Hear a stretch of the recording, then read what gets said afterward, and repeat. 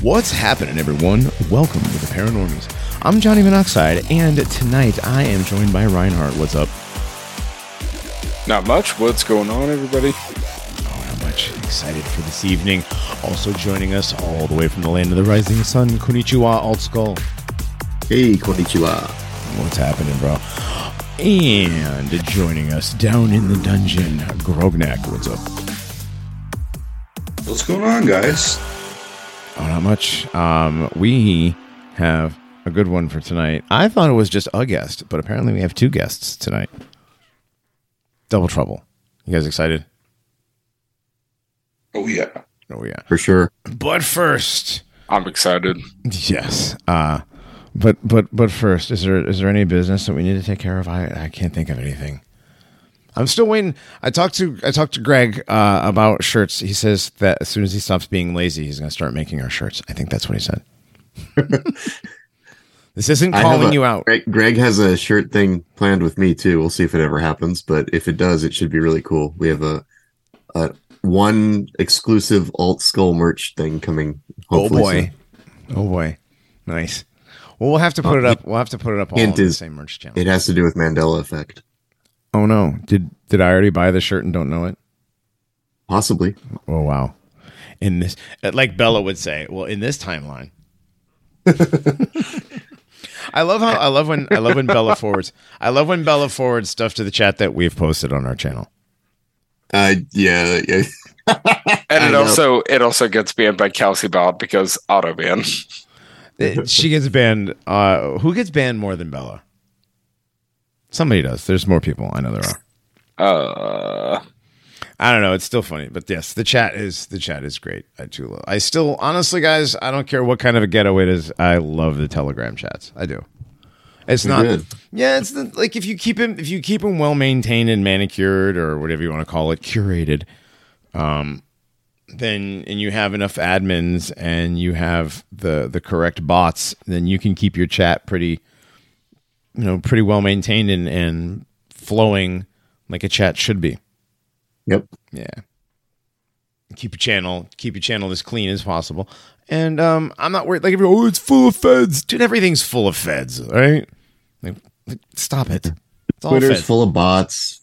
Facebook's full of boomers. Whatever. It's all ball bearings nowadays.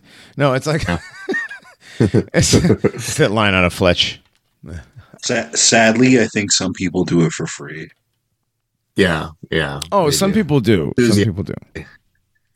Like the things like I will A-log certain things for free for the rest of my life just because fuck those people. And it's a shame Jack's not here to verbally high five me, but no, the stuff people do for free on the internet. I don't know, man. Though some of the interactions I've seen in the chats recently, it seems more like a more intelligent bot, especially considering that deal with Chat GPT now, where it's like going to be your psychologist. Just tell Chat GPT all of your worries and fears and darkest thoughts. No, how about no? Feed all of your psychological information into Chat GPT, please. Right. Yeah, I will feed all of my IT questions that I can't answer into Chat GPT. Right, and that's fine. That's good. That's for open source, usage for people like you. But for these they're doing now, this is literally, talk without talking, see without seeing, speak without speaking. That meme again. It's that meme again. It always comes back to the demons in the little black box sitting next to me right now, looking at me funny. Yep. It's looking at me like, why are you talking about me like that? You know you love me. You want to pick me up right now. There's probably a message on Telegram that you haven't read. I don't know. I mean, I doubt it. I've had a lot of downtime, so I have actually burned through all of my chats, and I don't have any unread messages. You guys ever get that autism? 5 minutes. What's that? Just wait 5 minutes. Yeah, exactly. Just wait 5 minutes, and there'll be another 1,000 notifications. It's Telegram. It's Telegram. It's like that Mark Twain quote about the weather in New England changing every 5 minutes, except it's Telegram. Yep. Yes. Speaking of the weather, man, it's been weird because it's been like warm, rainy, which is like spring rainy normally, like that kind of. But it's muggy, warm, rainy, and fall. And it's just kind of like bleh. But today was sunny, and the sun was painful. It's awesome here today. I can't complain. It feels like spring, and it's sunny, and there are no clouds. The sky's perfect blue. It's wonderful. That's great. I hope it's like that tomorrow. The summer today was. Oh, go ahead. I just said the summer was so brutal. It's such a wonderful relief after this horrible summer. It really was a horrible summer here too. I mean, 95% humidity every day. Today, finally, was 88 degrees. Hardly any humidity, windy even. So you have that cool breeze flowing through. The only problem is you get the big booty, big fanged spiders, like those stripy spiders. I don't know what species that they are, but if you live on a farm, a homestead, whatever, they will build webs that go across doorways, they go across decks, everything. They're like orb weavers. They're called orb weavers. Oh, okay. Yeah, the ones that make like the big. Yeah, if down there where you're at, if they're the same ones that we have in Tennessee, they're the some sort of common orb weaver of some sort. But of course, they're called orb weavers. Yes, that's a hard. That's a hard grouping of words to say. Orb weaver. Orb ponderers. They're pondering their orbs, yes. Which are their big booty spiders. Yes, big booty spider. Oh my god, that brings back memories of Spider Girls. Spider Girl, best girl. No, I was walking outside this morning at 5:30 in the morning with my spider stick. It's a piece of wood that I whittled down. Just specifically weave it in a circular fashion. Yeah, I know it's for. Spider sticks are a wonderful invention because you don't want to turn into a really bad kung fu artist at 4 a.m. You know what I mean? Like everybody who walks into a spider web in the dark automatically is like really bad at karate. Right. Yeah. Right. I don't want to fall off like a 12-foot deck. Right. Exactly. That's what'll end up happening is you'll fall down and break something. And yeah. Yeah, I do the same thing when I'm walking in the forest with my dog, Reinhardt. I have a stick, and I just wave it in front of me in a big circular motion constantly, so I'm not walking through one of those spider webs. You're like a blind person. Right. Instead of tapping it on the ground, it's just like right in front of you. When we lived in San Diego, there were these spiders that would in the housing developments. They would, like the new trees that they would put up, all the small trees that would put up like every 10 foot. They would put another tree.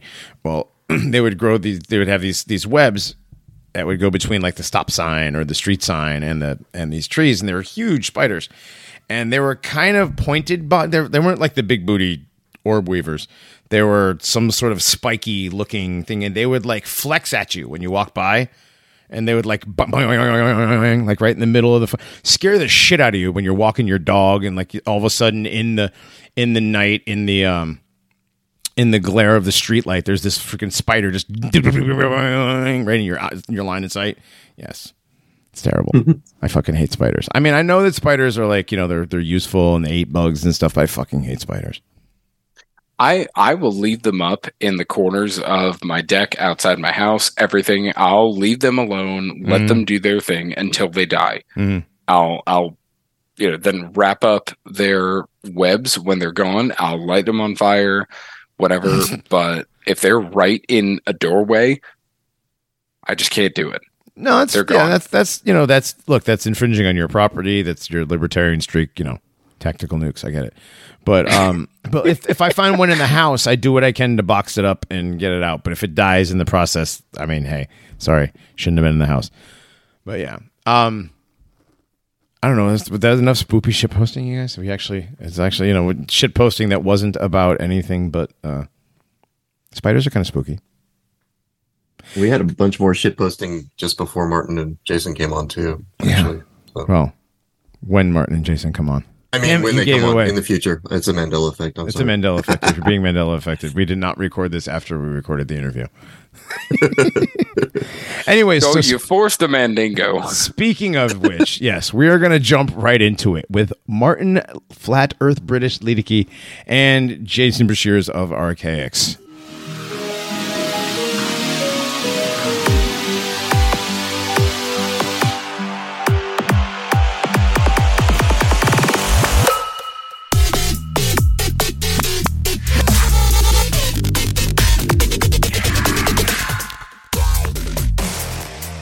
What's up, Jason and Martin? Welcome back to the Paranormies, fellas.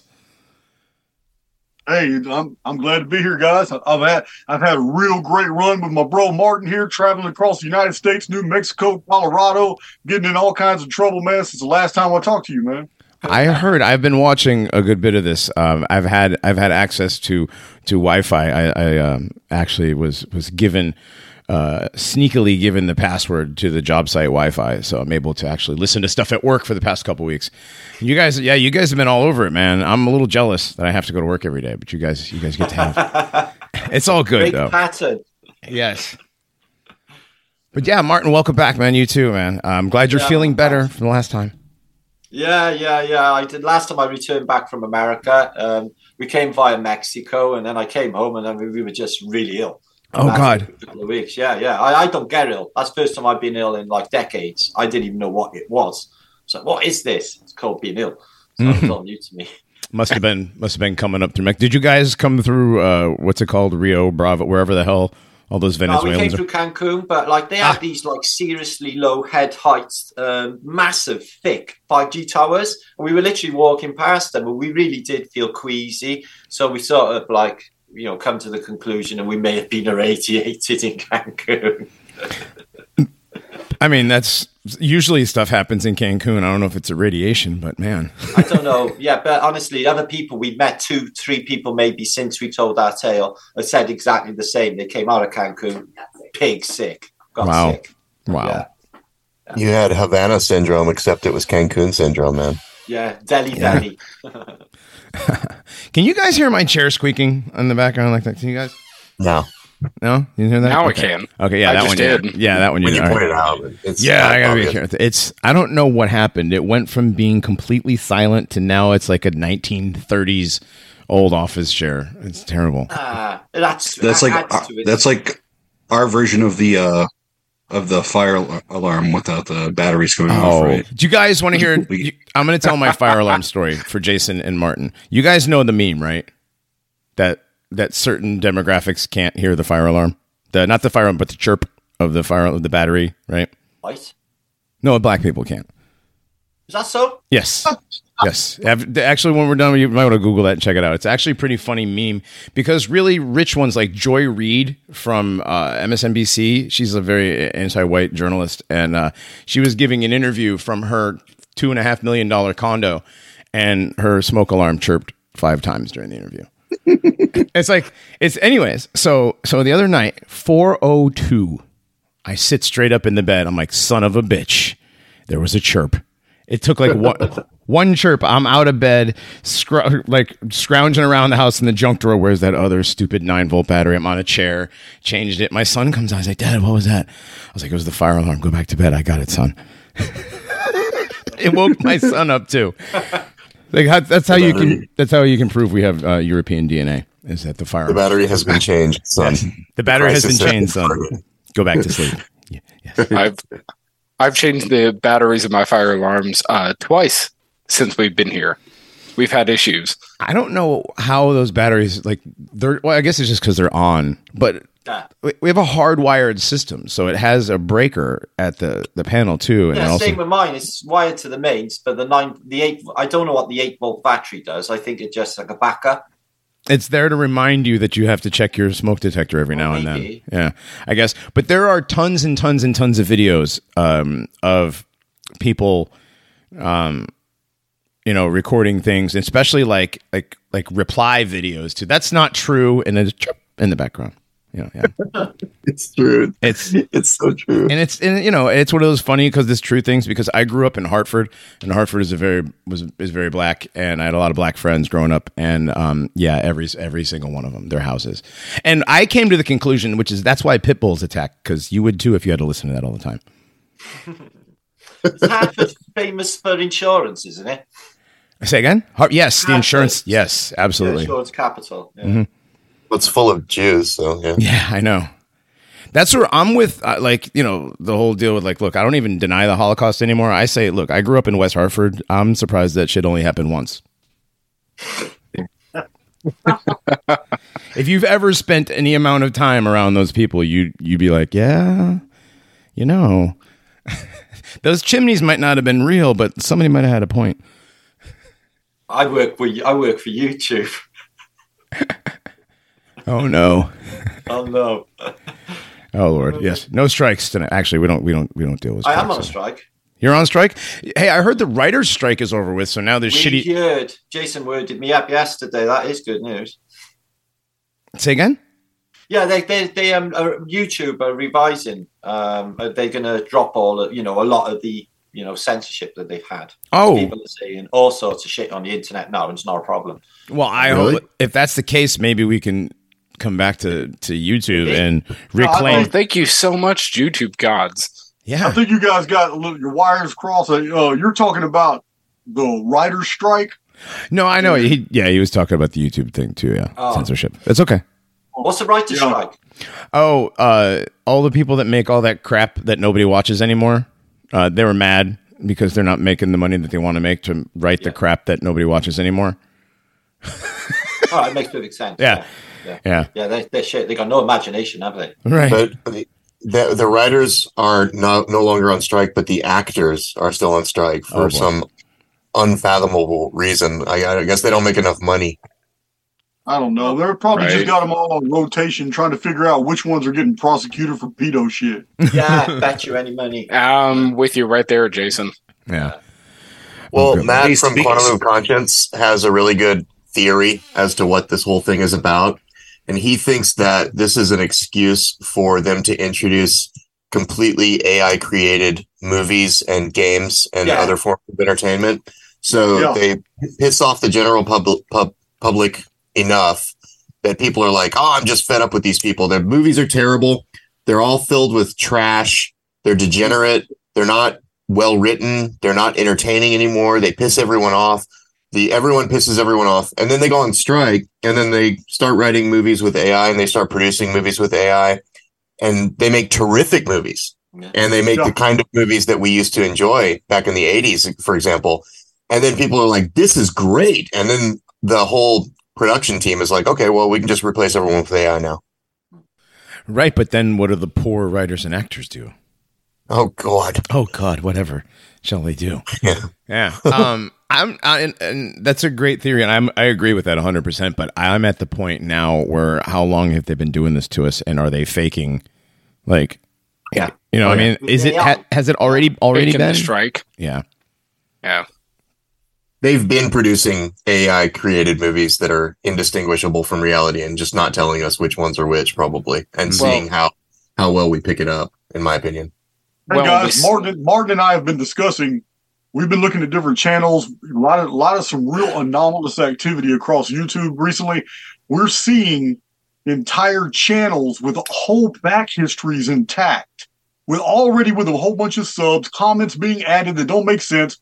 We're seeing them just explode across YouTube as if these channels are real.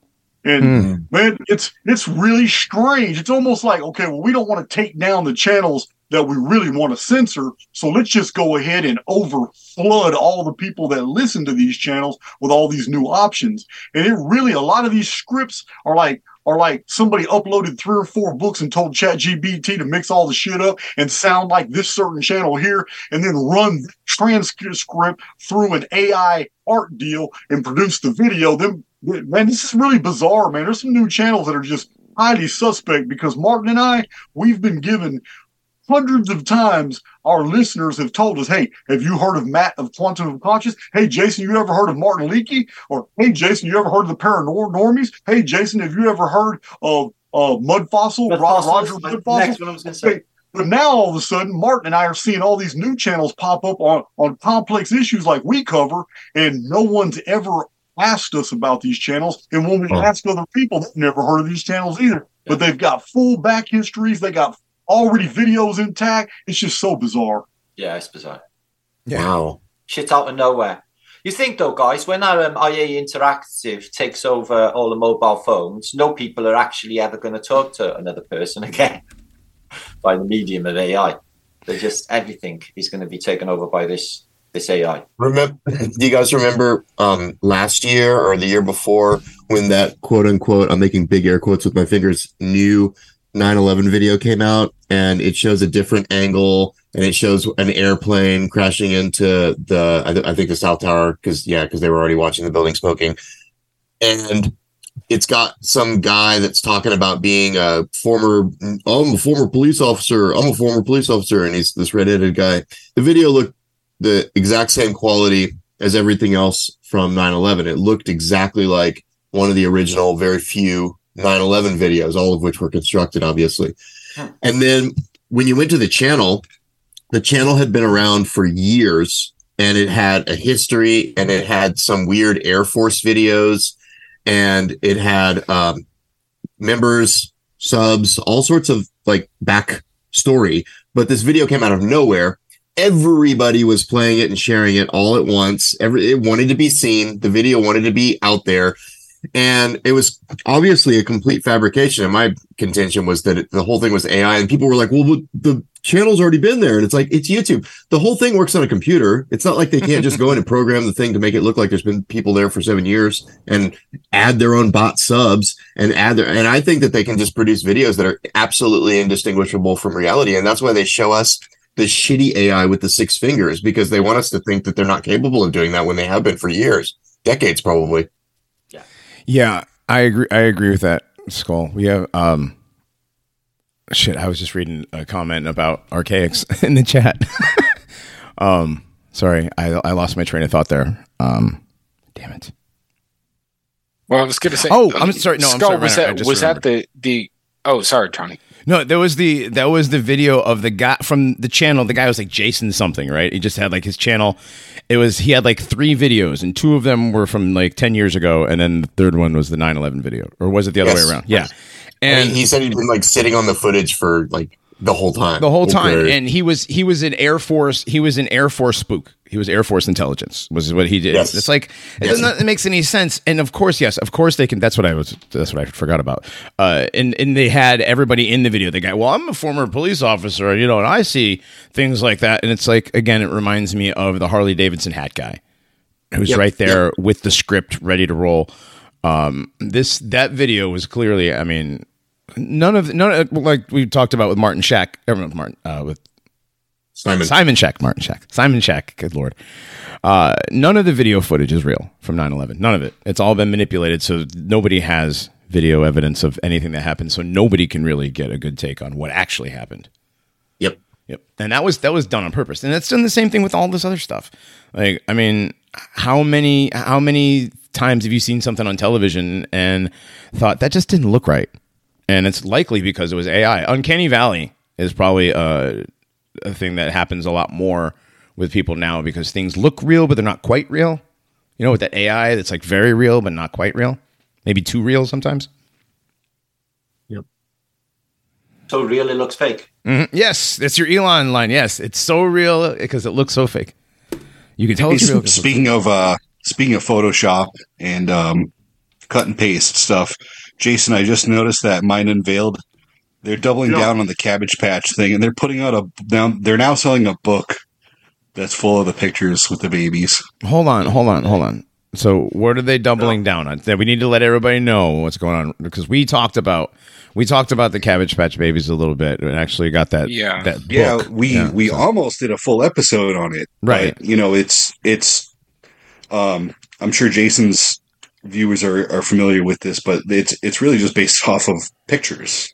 You know what I mean? Mm-hmm. They do a good job of shaping a theory and a big story around visuals a lot of time. What about I do like their channel, but what about the video? I'm surprised they're putting so much into this. The woman and the babies in the Cabbage Patch, like the original French movies. Yeah, like there's that.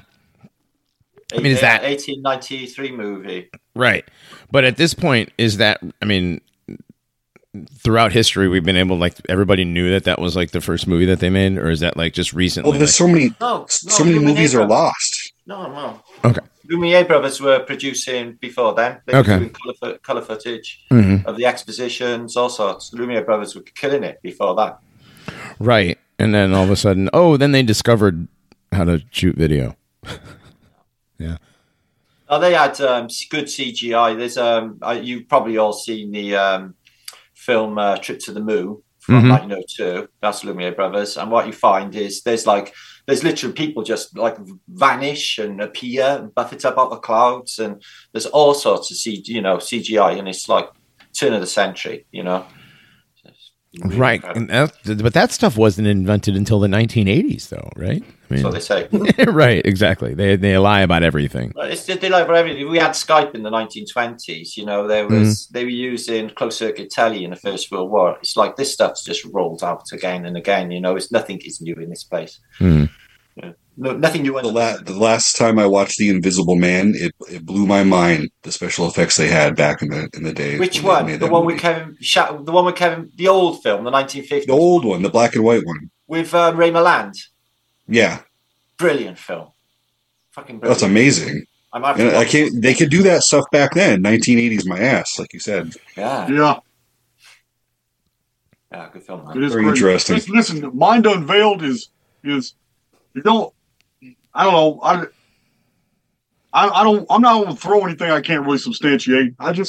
There's a lot of suspicion against Mind Unveiled because these two are very young.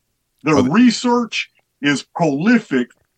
Their studio, audio, sound, the visuals are fucking fantastic. And there's several people that have appeared on my channel who have told me that they get a real bad vibe from the channel. It's just something like it's all too manufactured. It's like, man, it's like these are the poster children that have been put there to put this out, but they're not the ones coming up with this research. And they don't even sound when they're talking like they don't even sound like they either believe this or they actually did the research. It's almost as if they're being handed a script. This has come from multiple people about Mind Unveiled. I don't know. I really don't listen to them. I listened to 2 or 3, and I even publicly denounced the Cabbage Patch deals as being anything unusual because the 1920s, 1930s, 1940s, Christian America, when it was talking about pregnancies and talking about babies being born, we were so fucking puritanical back then that you couldn't openly even discuss these in print. So it was really popular for housewives back then to cut these things out.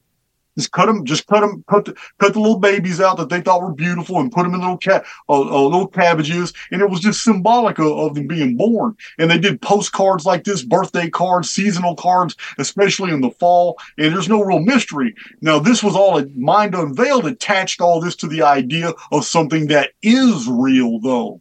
And what's real is the sudden appearance of all these orphan trains where, I don't think there is a connection. I don't see a correlate between them, but they did bridge those two together. So it's almost like you guys know the easiest way to promote a lie is to mix it with proof. So I see the orphan trains is very true. It was a phenomenon. It's documented. We know.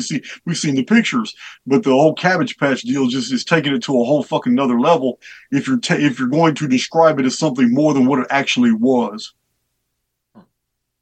We did a whole episode on the orphan trains, actually, and when we did it, we had no reference to Cabbage Patch. I don't see the connection. No. I mean, the orphan trains are definitely a thing. I mean, the whole orphan phenomenon, the late 1800s, early 1900s, that was a thing. I mean, there's advertisements. You can still find, advertisements for orphan basically orphan sales, selling children. It's crazy because it's like who got genocided? Right. That's a lot of fucking females to be putting out babies. They did. It wasn't just orphan trains. If you look at the microfiche, you look at the newspapers for the late 1890s all the way to 1920, there were orphanages all over the place selling children. Right. This is a verifiable fact that there were many, many, many people organizations selling, distributing orphans. Where did all these children come from? Where did all the babies, who made the babies? Where are the women? Where are the mothers? Where are the parents? Was this the remnants? They killed off all the adults. Is this kind of like an Israelite situation? Go into wherever and kill all of everybody, but bring me the children. Well, Johnny, I was going to say it's more like a Carthaginian Phoenician situation. Where did these cast off children go? What do you mean by cast off? Like, how are they cast off if their entire population was wiped out? They're not really cast off. I don't know. What wasn't the Phoenicians that were totally wiped out? I don't know. Well, if you look at so some of these Tartarian buildings that you see in these cities they're obviously in inherited cities like Philadelphia and San Francisco, Chicago, right? They imply that a lot of people were there, like the hotels, the Chateau Chateau Frontenac up there in Canada, right? That's these buildings imply that there was a large population because there's a lot of room for a lot of people in a lot of these places, right? So it would stand to reason that there might have been a lot of kids if they got rid of all the adults, right? I mean. Now, I don't know about the 1890s. Well, prior to the 1890s, I don't know. But we do have something interesting unfolding in South Africa. And if anybody could bridge this with the Boer Wars that were going on in Africa, there could be a plausible explanation for the origin of all these children. What's that? Being from South Africa, evacuated during the Boer Wars. Mm-hmm. Because the Boer Wars were essentially a genocide of South Africans. Right. No. Yeah, it was a genocide of South Africans, but it'd been an awesome way to also move a whole bunch of children. I don't know, man. I'm just trying to figure out in the historical record where the hell all these killed children can come from. And I can't think of anything that was really going on at that time. Right. Other than the Boer Wars. Well, I could maybe shed some light on some of it. So the Great Expositions had an operation in incubators. They could have produced a lot of children, but not the amount we're talking about. 30,000 a day. Right. These are like test tube babies, basically, is what you're saying. Maybe. Yeah. I mean, somehow, there were thousands and thousands of children, thousands of orphans. They weren't all babies. There's a lot of these orphans were young children too. They're 6, 7, 8. So they were kids in addition to being orphans. So I don't know that they grew them all. I'm just checking out there. Thinking that I was maybe they did grow some of them. I don't know. It's a combination. Well, it was me that brought orphan children in the beginning. Because. I realized I was born in a workhouse, and then I found a collection of photographs that people have been brought up in orphanage asylums, and they're all exactly the same age in the 1900 mark. They're all 60. They all look identical. And then went back into the record, and then we just picked up on orphan trains, and where are all these fucking kids showing up from, and where are all the fucking parents? But I did that back about 4 or 5 years ago, something like that, on the Celtic Tatarian channel, and then it just went everywhere there. But that came from me. Oh, well, there we go. Thank you, Flat Earth British. It's okay. Hey man, you know what? He's really... a lot of these narratives have started up here. Hey, he's got this video he was showing me the other day. I thought a lot of these concepts were pretty new to YouTube, and it just goes to show you that I'm the YouTube virgin here. He was showing me video playlists and things he's put on YouTube that are 5.5 and 6 years old. A lot of these channels that are talking about the same thing aren't even near that old. He's got videos up from back then about the same topics. That makes you wonder where a lot of people get their material from. Yeah, I talked to Minds and Veils a little while ago, asked him for an interview. And he just said that although I was the benchmark for all his work, he's working on a project at the moment and he would be unable to come on my show. So I was like, all right, then. And then a week later, then he put up the Cabbage Patch Kids. Really? Yeah. Yeah. He just couldn't talk to me. It's terrible, man. It's terrible. Mm-hmm. You hear that a lot. So any of you guys out there in Southern California, No. Thankfully, no. No. Yes. Yeah. I used to be in Northern California. I used to be in the Bay Area, but not anymore. We escaped. Yeah. I'm several years removed from being imprisoned in the Southern California area. Yeah. Yeah. Well, I'm sorry. If any of you were close by, I was just gonna give you a free invitation. You can come on in. We got a meetup going on the 21st of October. We're gonna do some partying before and after, and we got a lot of people all coming. And so a lot of familiar faces from YouTube are all going to be there in the same room with us. I was going to give somebody a free invitation if you're close by. Oh man, I would love to, but yeah, it's all the way on the other side. I wish. That'd be a fun one. Jump on a plane. What's the city? San Diego. Yeah, San Diego, I love San Diego too. San Diego's are great. San Diego's like the last decent city in California. They've basically kicked the can down the road because it's coming to San Diego, but they pushed all the homeless up to the Bay Area a long time ago, and they kicked all the homeless out of the beaches and they tried to keep it clean. But yeah, that only lasts so long. Yeah. San Diego was the best city to be imprisoned in during the COVID situation, Johnny, over on Fleet ASW. Oh yeah, ASW would have been wouldn't have been a bad place to get stuck with that, but yeah, no. Speaking of California, I saw another video of San Francisco the other day. It's so terrible.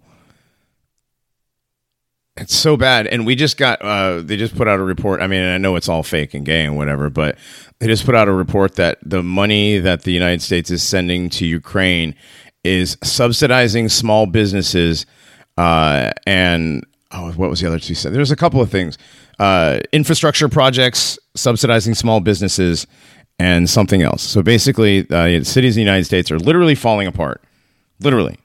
Like San Francisco, Philadelphia, Baltimore. Baltimore just had, 0 high school students can read? Golly, man. That's terrible. Believe it. Terrible, man. Also, none of them can hear the chirp. So, I mean, yeah. You could cash money out of an ATM and it says, donate money to the Ukraine. But everyone in Britain knows Ukraine's like a really wealthy country. Right. Yeah, it's just it's ridiculous. Right. I've got a very good buddy of mine who lives in Manchester, and he's why is everybody sending money to Ukraine? Yeah, they don't need money. Yeah. Even the birds are throwing us food in Britain. Right. He lives outside Manchester in Salford. I know Salford, yeah. It's a town completely different. It's like they got their own thing going on in Salford. That's a mental. Yeah. He lives in Salford, and it's just, he's oblivious. Doesn't understand why this is happening. Yeah, it's another world up in there. It really is. Manchester's another world. I've seen the videos of Kiev. I'm not going to call it Kiev ever. They can kiss my ass. Yeah.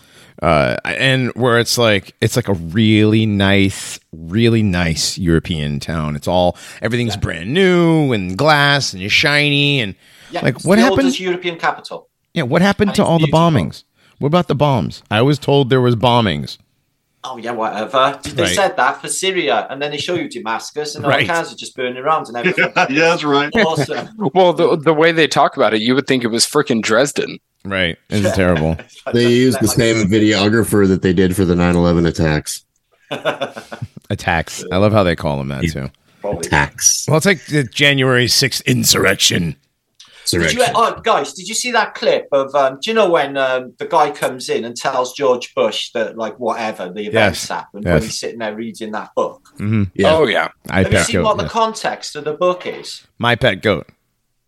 Yeah, it's fucking plane hit and all of this. The words for what's supposed to be happening in the book. Yeah, it's kite must hit steel. Oh yeah, that's right. It's steel in the book. Kite or something. Right. Yeah. It's ridiculous. And the whole thing is the video, ridiculous. The way the teacher does it. The goat was My Pet Goat. It's been Mandela affected to The Pet Goat, but of course, you have the famous video I Pet Goat 2, which is is based upon, because there's no I Pet Goat 1. I Pet Goat 1 was My Pet Goat, the original book that George Bush was reading to the class of people. So yeah, right. You know that video where the teacher's doing the thing where they're doing the words, right? And it's just such a weird way that they're doing it. Like, have you ever been around a teacher that has ever taught anything in that way? It seemed kind of like she was like, it was like the way you would give instructions to animals, like to a dog. Well, it was some sort of neurolinguistic programming type it was. thing. It seemed like NLP. Yeah.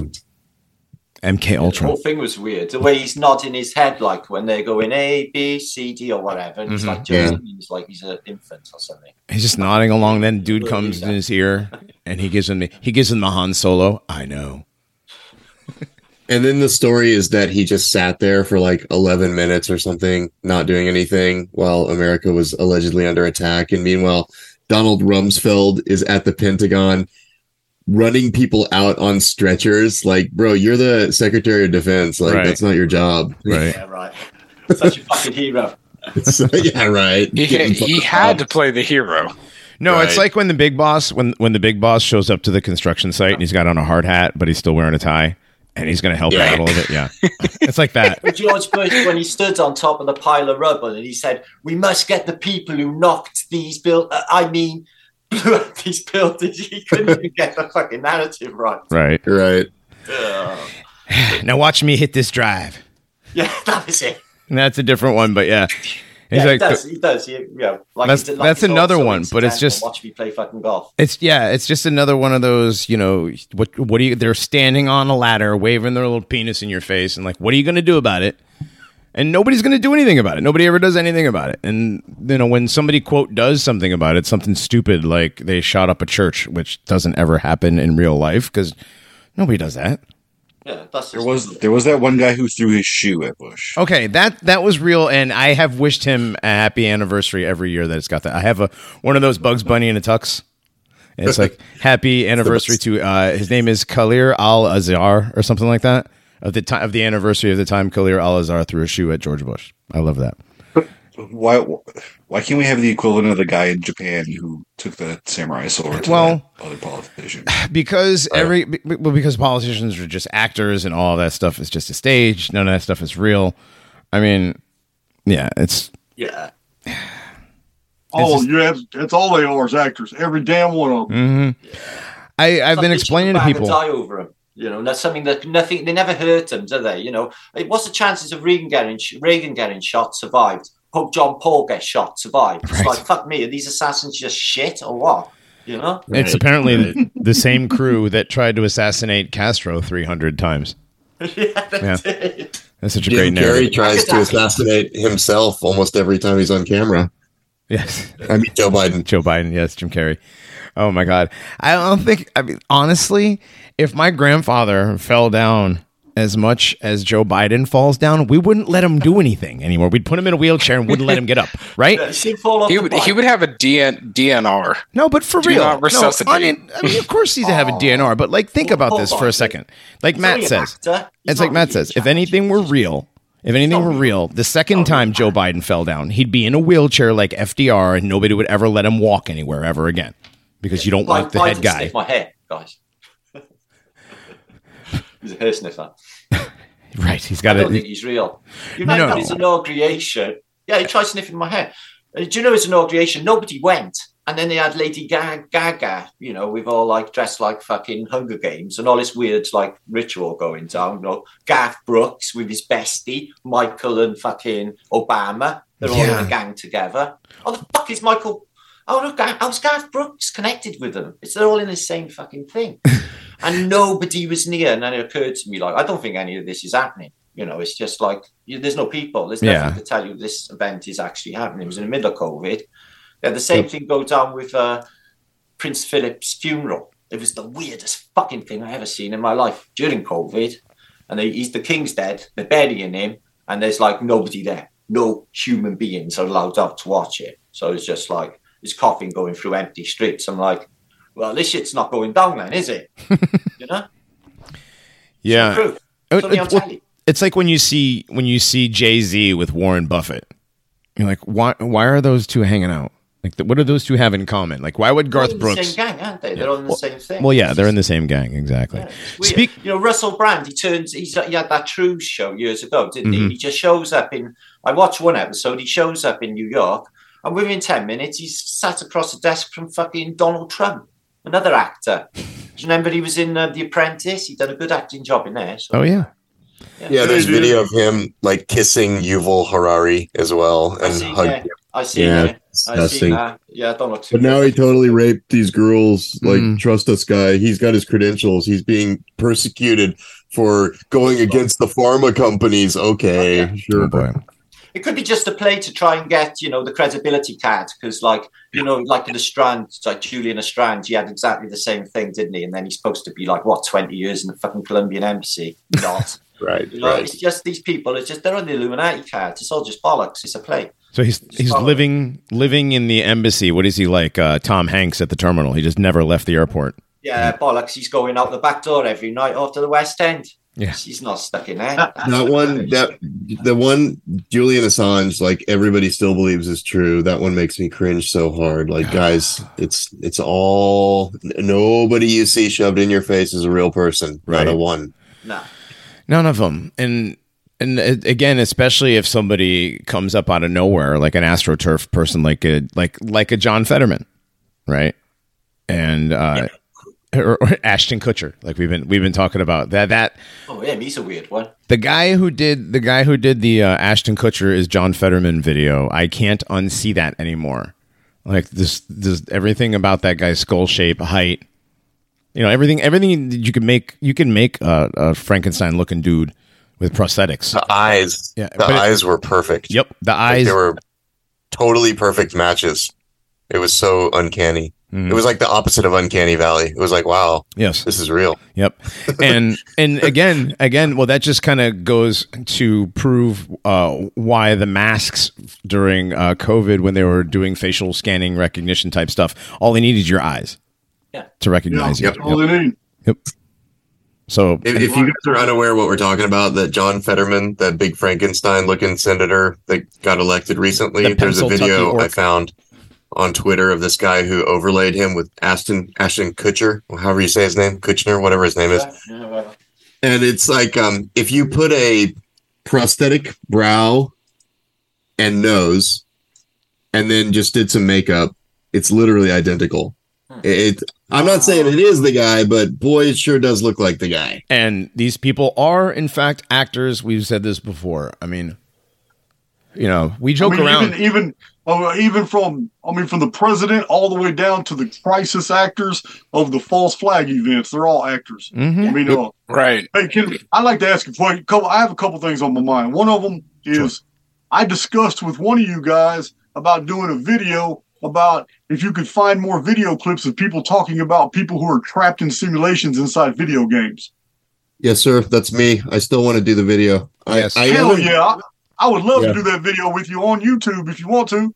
Okay. Yeah. Let's do it now. So I emailed you, and then we just kind of both got involved with other things, I think. Hey, listen, I have a girlfriend that helps me with my emails. I have a full-time employee, Big John, who helps me with my emails, and I'm still so far behind, bro. Yeah, that happens. Hey, check this out. I want to do that. I want to do that as soon as you're ready. Okay. This week. I don't care if you got some. Yeah, let's do it this week.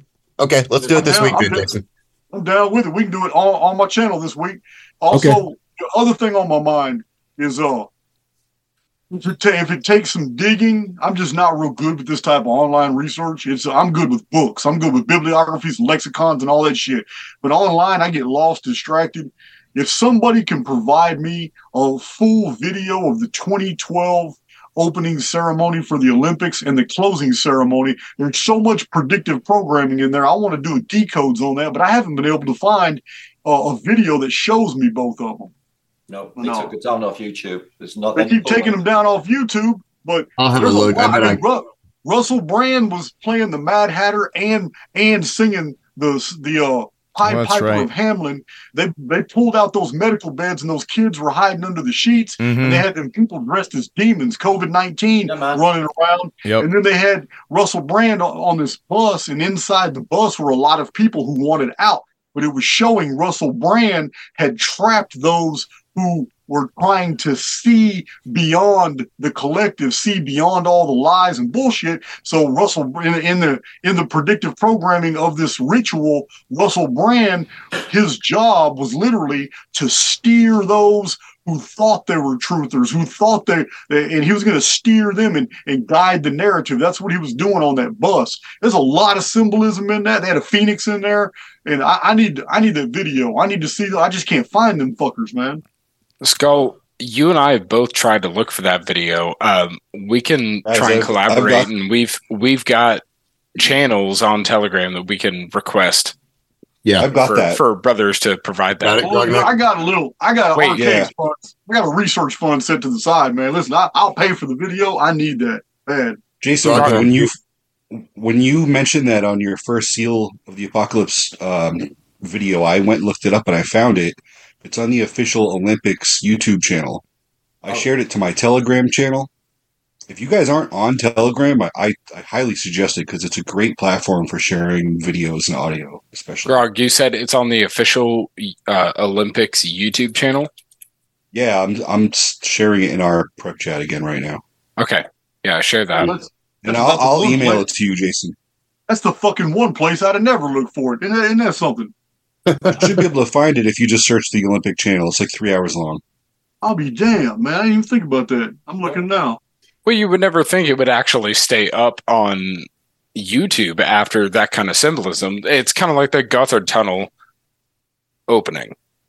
Yeah. I got that on video, though. I have got that. I did. Oh yeah, everybody and their mother got that one on video, Martin. Yeah, man, there's some weird shit going on. Devil making an appearance. There was like all sorts of like crimes going on, and it was just the weirdest thing. People biting one another, and all the world leaders were watching it. It was fucking nuts. Yeah, and you have Pan and Chernunos, making love with human women. Seen it. Yeah, that was it. Absolutely insane. Wow, wearing, 3 hours. Like all men and women, all with bandages on, practically naked, really, got no clothes on. And then they were like vaunting all around on one another. It's like, what the They were opening a tunnel, though, so I mean, that makes sense that they would do something. It was called the Devil's Tunnel, yeah. Yeah, exactly. And they were opening, guess what? A portal. Oh, wait a minute. Did we just go from the Olympics to CERN? Or are we? Well, it is connected with CERN. No, I know. It just sounds like you sound like you're describing. If 2 years removed. I think it was 2014. Right. What I'm saying is, you sound like you're describing the same event, basically. I got that video. I posted about that a couple of times, and I got a clips of the London one when it happened. I posted about it. Saying, look at this level of fuckery. That like a 50-foot high demon. Yeah, the Olympic opening ceremonies have been really crazy. Like, what does this have to do with the Olympics, with sport, with competition? They do the same in the half times in America. They have like Madonna coming on for the.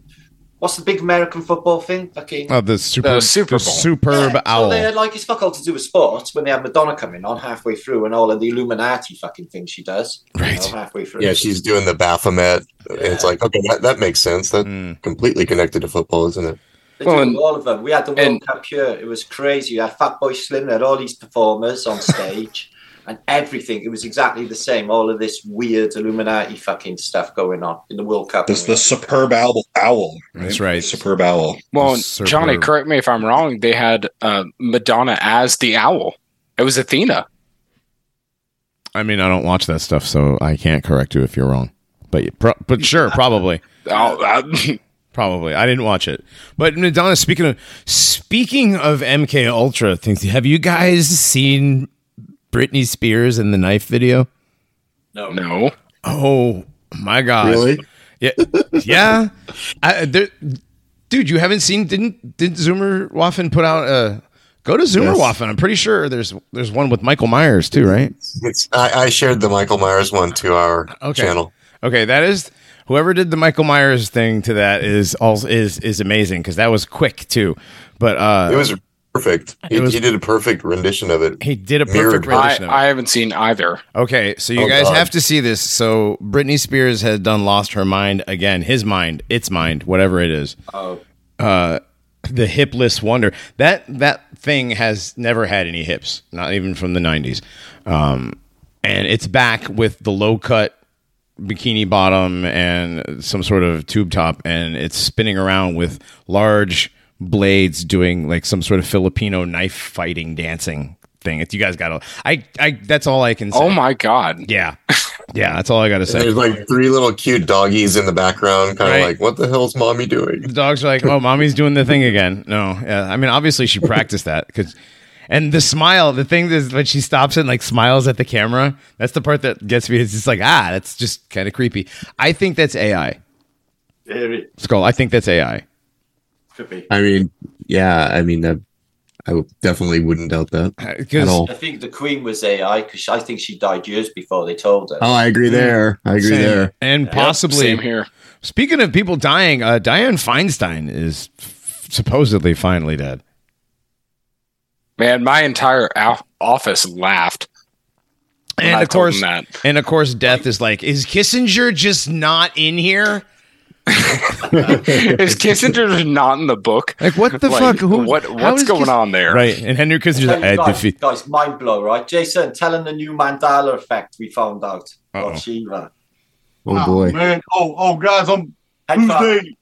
Yeah, Tuesday, we're going to do a Mandela effect on Archaics with Kiva Shampoo. And Martin and I are both going to do it. But he was the best. He just told me one that it really kind of hit close to home because I love my Scooby-Doo and I love my Scooby-Doo t-shirts and all that. I'm pretty fucked up about finding out that Shaggy has lost his Adam's apple and it can't be seen on no more cartoons. It's gone. Yeah, it's gone. It's gone. You go like that. Gulp. When there was trouble, you go. And it would go all the way up and down his neck. Remember? Yep. Yep. I remember that. Yeah, and he'd go gulp, and that was his thing. And now it's not that.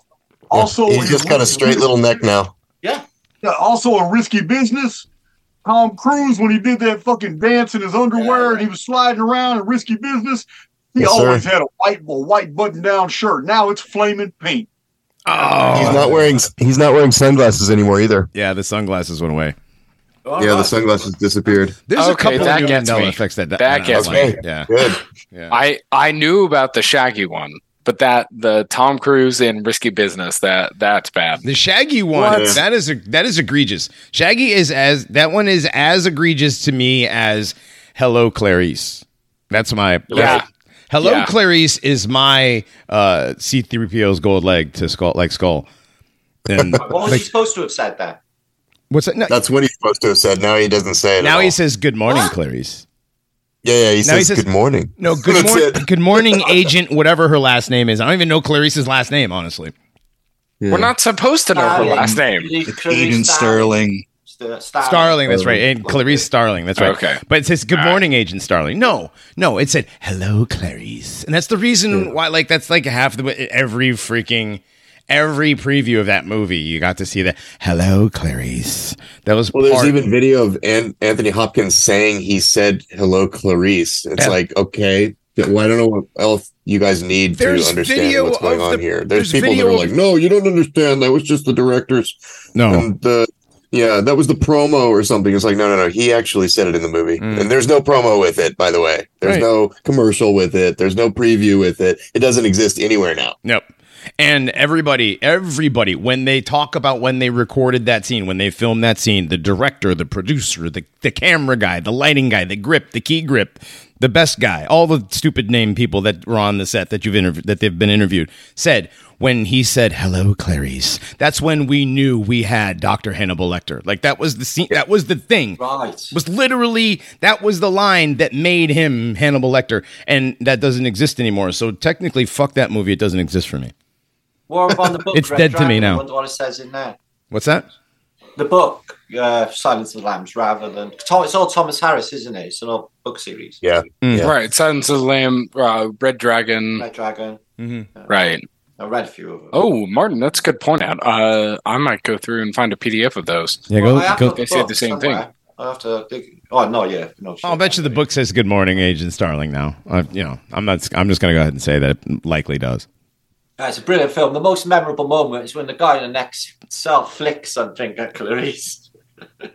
Oh, and then Dr. Lecter makes him swallow his own tongue in the night. Yeah, he did. He made him.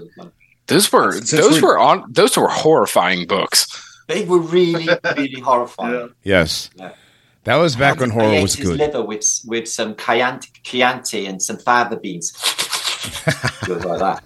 Yeah. Hey, since we're talking about Mandela effect a little bit, as well as YouTubers, have either of you seen this channel called C3PO's Golden Calf? Are you familiar with him?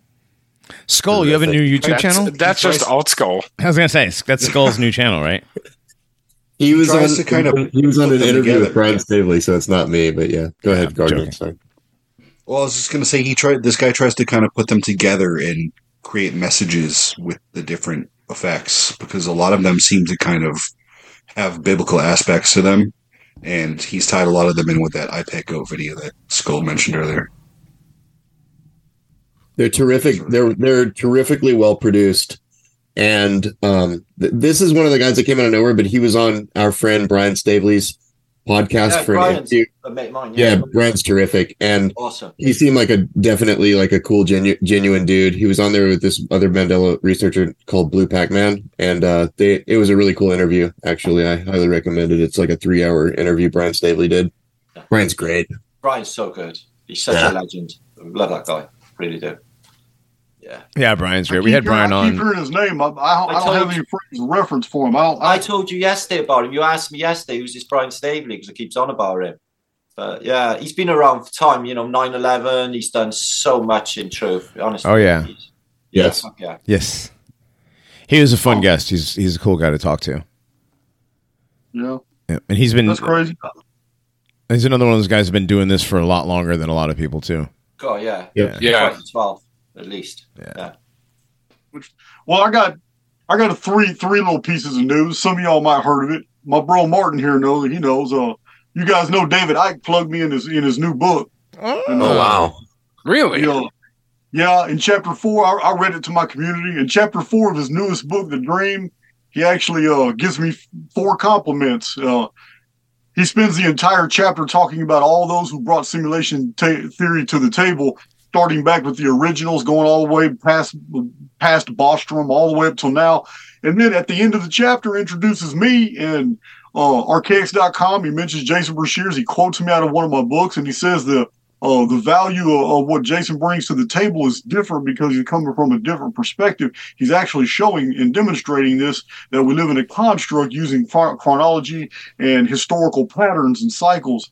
And so he really plugged me, man. He really did a good thing. And right after that, I got an invitation from the Philosophical Research Society, founded in like 1940s by Manly P. Hall. The director has invited me to give a speech in Los Angeles.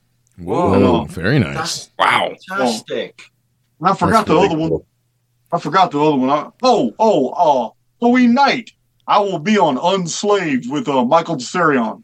Well, when? Really? On Halloween night. Fucking hell. Oh, awesome. Oh, man. Oh, man. That's awesome. Wow. Nice. Okay, is that going to be live or is that really going to be? cool. That is cool, man. Fucking hell. That'd be a legendary moment. Is that going to be a live show or is that going to be a recorded show? Yeah. Unslaved, I believe, is live every Friday. Unslaved. Okay. Cool. Yeah. I believe. So, Paranormies live stream watching Jason Brashears and Michael Tsarian. Yeah, right. Oh, that's right. You guys are always on Friday nights too. Well, no, Halloween's on Tuesday this year. Okay, it would be Tuesday night. He does it on Tuesday night then. He might do it 4 days a week. I don't know. I know Dawn's the one that gave me my schedule, and I looked at it and I said, oh, wow. Okay. She said, yeah, he wanted to talk to you on Halloween night. I said, damn, all right. Halloween night 34 years ago was terrible for me. I ended up trying to do a carjacking, and my buddy John Ernesto ended up stealing a person. And then got me wrapped up in a whole bunch of bullshit that night. And that was a Halloween night, 1990. That's the night that got me in all this trouble. Wow. Halloween. Hey, Jason. I heard that Owen Benjamin apologized to you for slandering you like that. Well, he didn't apologize to me personally, but he did just he did the next best thing.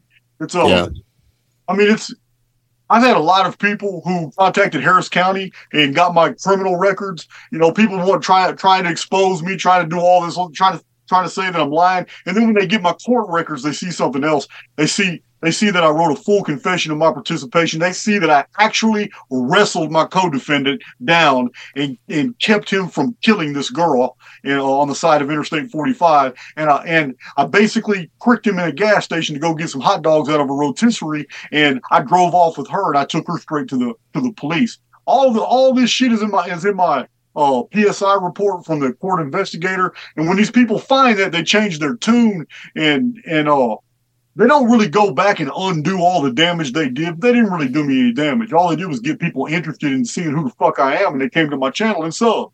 But yeah, man, it's crazy that he's not the only one. There's been several people that have gotten my records, and then when they get them, it just kind of fizzles out. It's like, oh fuck, there ain't nothing to this shit. But it doesn't matter. I've already been offered.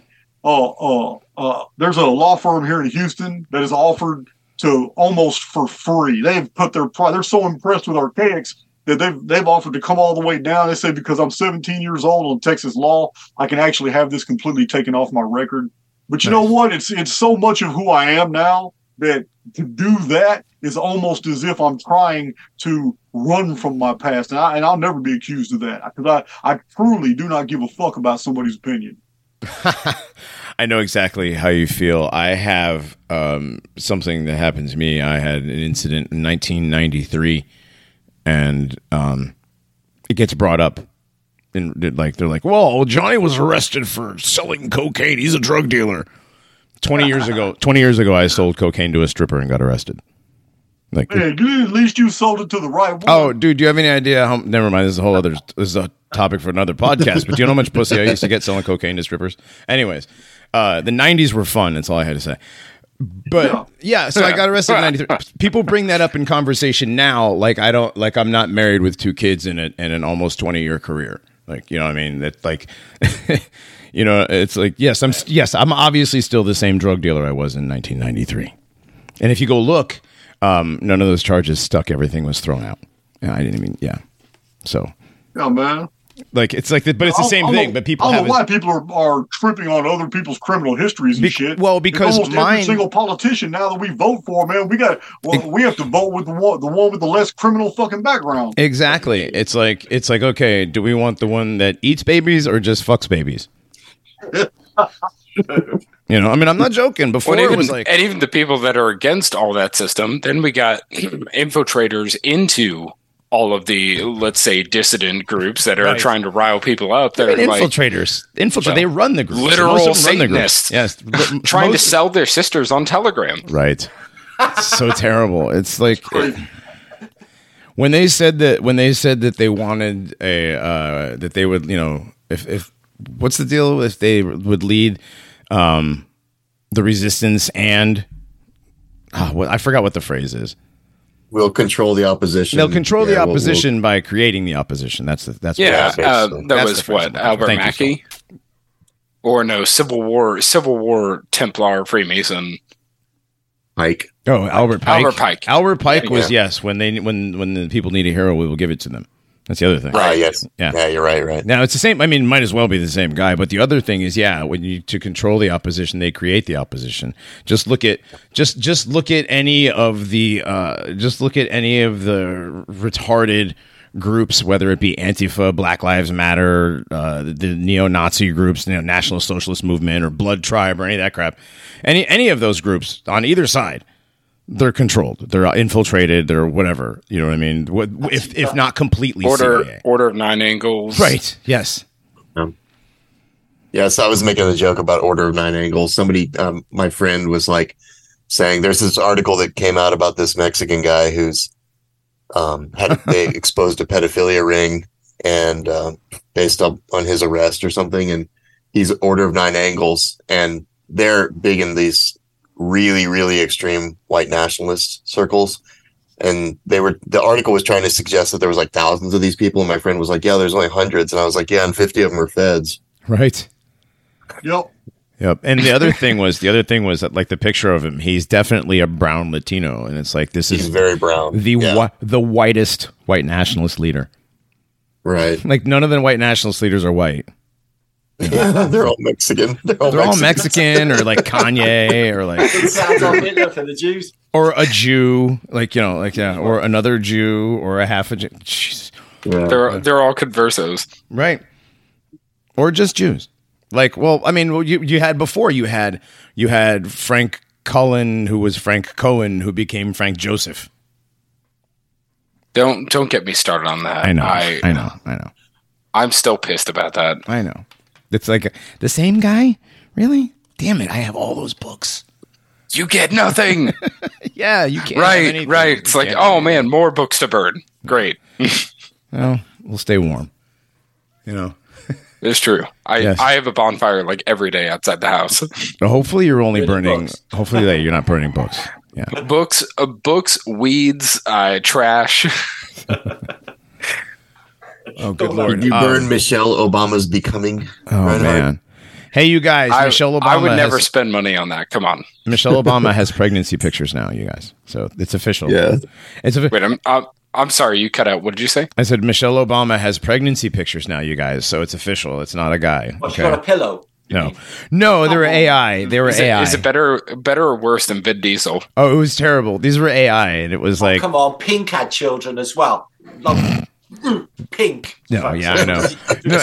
Did you guys see the picture of I don't know if it's Malia or the other Obama daughter that's standing next to the car smoking a cigarette in like a bikini top and a sarong. It's like fat and out of shape and like got like underarm fat and stuff. And it's like the Obama. It's the younger one. It's the younger one. Yeah, it's the younger one. The older one looks more and more like a boy every day, and the younger one is just like, I don't know. It's like the younger one looks almost. It's got to be a tranny. It looks kind of like, who was the Jewish tranny that cut itself open? That got it. The very TV show one. It was a famous tranny. The Jewish mother and the kid turned trans. Did you guys ever hear about this show? It's a terrible television show, but it's on. Jazz Jennings. Jazz Jennings, yes. That's the one, Jazz Jennings. I can never remember it because I never watched any of it. I just know it's horrible. The daughter, this Obama daughter, is starting to look more and more kind of like Jazz Jennings did. So maybe there's more truth to the fact that both of those things are trannies. Ugh. Can't you have any, like, there's no real women on television. There's no real, like... All the elites been doing it right the way along. The Russian elites and oligarchs do exactly the same thing. It's all the elites. There's a real convincing meme out there that shows that I'm a woman. Oh, no. It's not apparently Johnny and Altsko have been exposed as trannies. Yes. Yeah, they've gotten us too. We've been exposed. Listen. I mean, they got my bone structure doctored in. They got these little lines that look convincing and say this is all feminine. Yeah, man. I know. Guys, I care less about the Q angle than I do about the N angle. I care about the Nephilim angle. Oh man, give me those bone structure lines. Jason, you've mentioned that the elite kind of slowly trickle into the underworld before the Phoenix events. Why the hell do they replace the mainstream? The people on TV. Why are they replacing them with trannies though? Like, what is that? Like a shit test? Do they want us to notice? You know what? It's almost like NASA. Yeah. This shit show, I really don't know. I mean, I'm of the opinion, based off what happened in 1899 to about 1902, was so many, like the Rockefellers and the Rothschilds. All of a sudden, during the Phoenix period, when something right around all that time, all of a sudden, all these people, Andrew Carnegie, everybody has gone to the country. They're in their estates. They're out of the limelight. Nobody's doing conventions. Nobody's anywhere in public. They can't be seen anywhere. Everybody's on retreats. And, after all this shit blows over, come June and July, all of a sudden they start surfacing. Then their companies start surfacing. Then new banks appear. Next thing you know, all the Fortune 500 companies are in place. 1902 and 1903. So it's So I believe the exact same things is already happening. I mean, you don't just build underground cities in 1962 and 63, 64, 65, 66, and then appropriate congressional money in 1973 and 74 and pass the bills to have trillions added to that budget to add even more real estate in the underworld and then leave them empty. No, you got to have people in those facilities, just like buildings today. Buildings today become dilapidated real fast from disuse. You want the plumbing working, the electrical, you want everything working. And to guarantee that, you got to have them occupied. So that's what I believe. I believe a lot of these actors, actresses, government officials, people who've been accused of shit, sent to prison, executed, all this shit, Osama bin Laden, Saddam Hussein, all these players in the stage. Mm-hmm. Yeah, once their role is over with, that's where they go. And they've probably been sending them down there for 30, 40 years now. I mean, these places have to stay occupied until they're needed. That makes sense. I mean, my theory with, like, say, the Kennedy assassinations is that they just retired them off to Martha's Vineyard. I mean, you can't go there. That's gated community. That's a gated island. You can't even pull up to that island in a boat. They just setting them off there. It's probably connected by underground tunnels to the whole infrastructure underneath the United States. Oh, absolutely. And exactly. And it's like, well, that's not true. Okay, well, let's say for now they're not doing it now, right? Well, what's Elon's most profitable company? The Boring Company. What do? They make machines that drill 100-foot diameter tunnels for what? Right? What for what? Why is it? And how is it the most profitable company for him? How is this company making him so much money? Apparently, people are buying these things. A lot of them. Yeah. And the number one customer is the United States Air Force. Why is the Air Force buying tunneling machines? 100%. That is a real good comment. You can find the images on Google of those thermite monorail train makers that had that giant drill bit on the front that melt through bedrock. Those are Air Force vehicles. What are they doing underground? Well, they're making Mars. That's where the Mars is going to be colonized. You're going to go to sleep. Yeah, they say I always wonder when I saw those pictures, like, what the fuck are Air Force? You want to know how I figured this out? Drills doing underground. It's just like Space Force. Yep. We all know Space Force doesn't do a fucking thing in space. The space they're talking about is the internet space. Mm-hmm. But underground. It's Disney space from underground bunkers. Yes. Yeah, I get that. You're gonna have hologram simulated ceilings, just like I'm gonna get the reference in again. Just like in King Kong versus Godzilla, you have this. The dome. Yeah. Yep. Yeah. I am determined to get that in as many shows as possible. The tunnels that went all over the world. Yeah. The pneumatic tunnels in Kong versus Godzilla. Yes. Leaving from level 33, or is that where something was happening? That's where they were. Was level 33 underground level 33, and of course the conspiracy theorist podcaster. Did you guys see that movie? It was so good. It was really good. It was. I told you. I took my son to go see it, and I'm taking notes on my phone, and he's like, "What are you doing?" He's like, "What are you doing?" It was so loaded with conspiracy truth drop candy that it was, and then it was on top of it. It was entertaining too. It was very well done too. Yes. And the first part, too, like Johnny, you're talking about, is the simulated, very nice Skull Island, right? That they have. Well, the entire island is apocalyptically experiencing this, eternal monsoon. Mm-hmm. Which is it's a simulated. The log up into the dome and then breaks part of the dome, and it's just like in Hunger Games when she shoots the arrow up into the dome. Mm-hmm. They're showing you the simulated ceiling sky. Right. But that's just a movie, Skull. It's just a movie, dude. Come on. Yeah, right. That ain't real. Yeah. That motherfucker is not real. I've seen the sky glitch out a couple of days ago, and yes, they recorded a weird observation of this block pattern that was coming from the moonlight, like really, really weird, only yesterday. So, what do you mean, like the moon was having like a block pattern? Years ago, guys, when there was an eclipse and people recorded it through trees, and you just literally seen thousands of miniature eclipses on the road. Yeah, that's crazy. Yeah, it was like 6 years ago. Yeah, well, that's 6 years ago, yeah. So it reminded me of that the moment I seen it, but it was all in like block patterns. It's just fucking nuts. I can't even scientifically work it out what is going on, really. Is it on your channel? Yeah. I just put it up as a video. So it was only 2 minutes. Yeah, it was last night was strange. That moonlight was weird. Yeah, man, that moon was super bright as well. It was crazy. It was very bright. Yeah.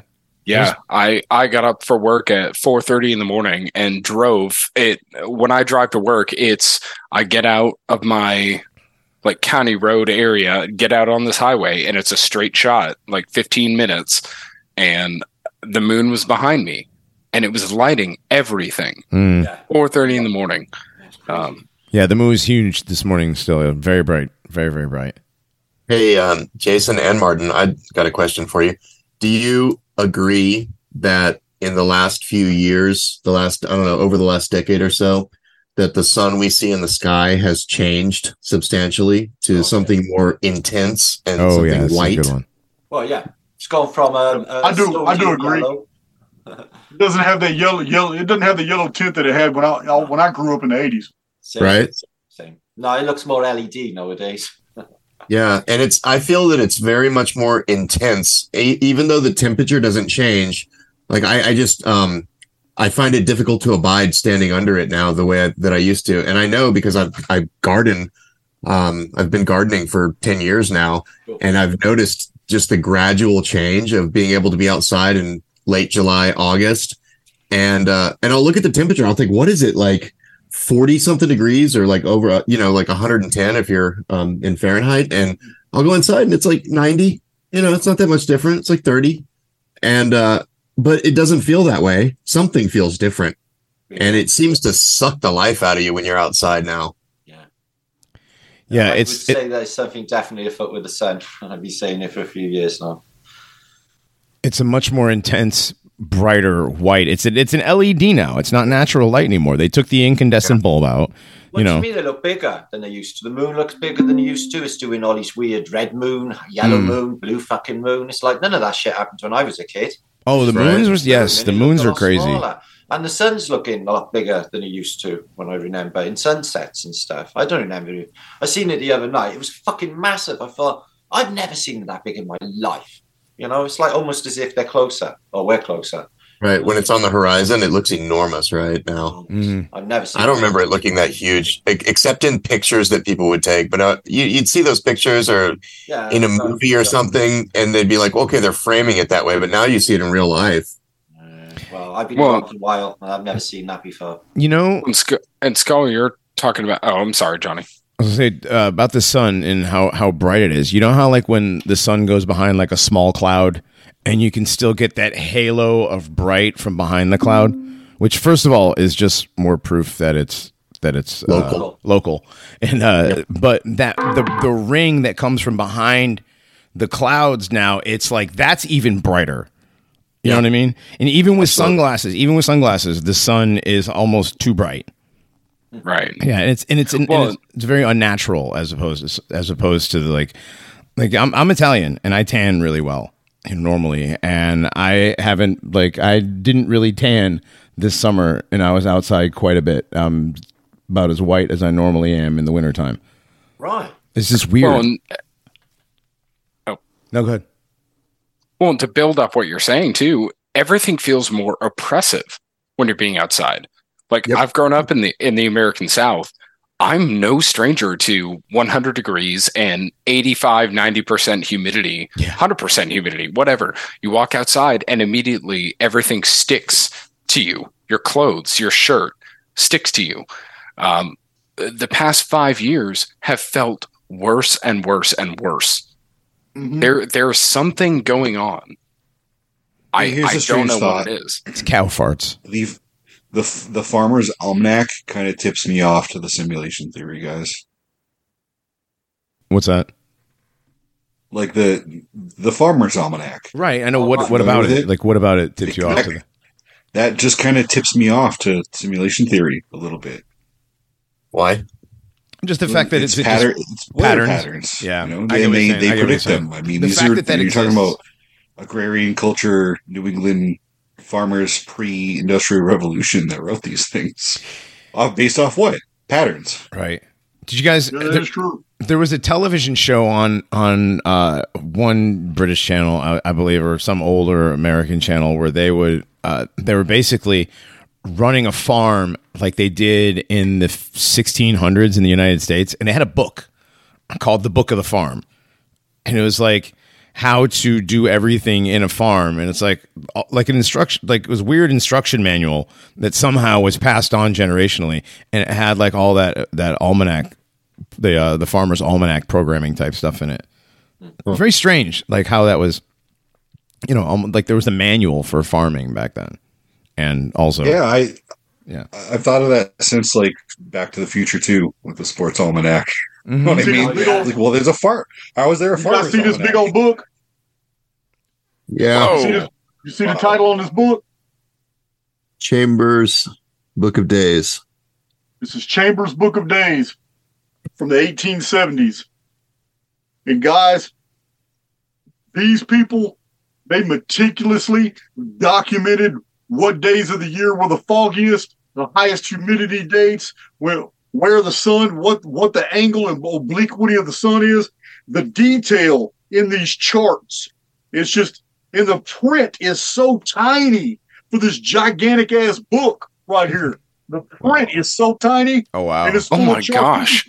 This is a Chambers' Book of Days. It's everything about timekeeping systems, how to calculate time, and how time is subjective and always, and it's always different according to where you are. Like if you're in the far north, everything is shorter. If you're in the far south, everything is shorter. The closer you are to the equatorial deal, the longer the day becomes. And it's got all the difference between the sidereal, astral, everything's in here. And I'm just telling you about it because this is the sum of knowledge that was available in the 1870s, and it's highly meticulous. And you can't read detail-specific material like this anymore. Everything's computerized. No one knows this data anymore. It's all automatically done digitally now. It's just crazy, dude. It is absolutely mind-boggling. You can look up every single day of the year in this book, and it will tell you all the greatest traits on weather, geography, everything about that one day of the year that you need to know about, man. These farmers plotted everything out back then, man. It's crazy. Crazy. Wow. And Jason, that's a Scottish book, right? I believe it is. Yeah, so it's real people charting real events that occurred in their towns, in their local area in Scotland. This one's 1864. And because I just said something, I guarantee you, as soon as this video's over, Martin's going to run his ass into my library and grab this book. I just know it. I don't know if my eyes can see them words, though. Magnifying glass. Hey, man, I got 1911. I got an old magnifying glass. There you go. Guys, I got all antiques in here. I got all kinds of antiques. Do you notice how the word almanac is actually etymologically all maniac? I'm pretty sure that describes everybody in this call. I mean, kind of. That's cool though, but yeah, it just goes to show you that these people like documented really well all the stuff back then, a lot better than they do now. I mean, we just document stuff with selfies and Facebook posts. The sailors do. We have shipping logs. Everything had to be logged when I was at sea. I mean, every 50 minutes. I mean, if I washed a fucking cup, it was going in the logbook. You know what I mean? So it's a bit like that, I think. All right. Well, we didn't talk about anything really spooky. We need to get some paranormies topics. Giants. Yeah. That's not spooky. I've got that for hour 2. Okay. Okay. All right. Let's. You guys want to take a break real quick? And sure. Okay. Cool. Everybody take 5, and we'll be back.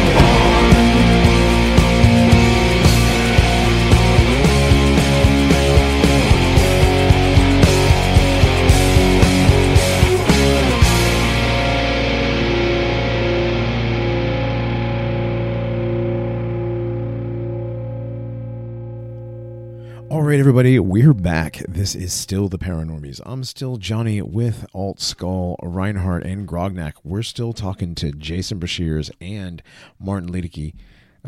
Let's jump back into that interview right now. Done my live show tonight, and I done like YouTube apocalypse. Is it not you all being MK Ultra focus? YouTube. Wow. So what's this now? YouTube is going to start allowing more. People are saying all sorts of shit now. It don't seem to make any difference. Everyone's banging on about COVID again. Fucking hell. If you said that like 6 months ago, your channel was down. Okay. So, they say medical disinformation thing on it, or, fucking harassment is there used to be, and then it went to medical disinformation. That's the usual two they get you on.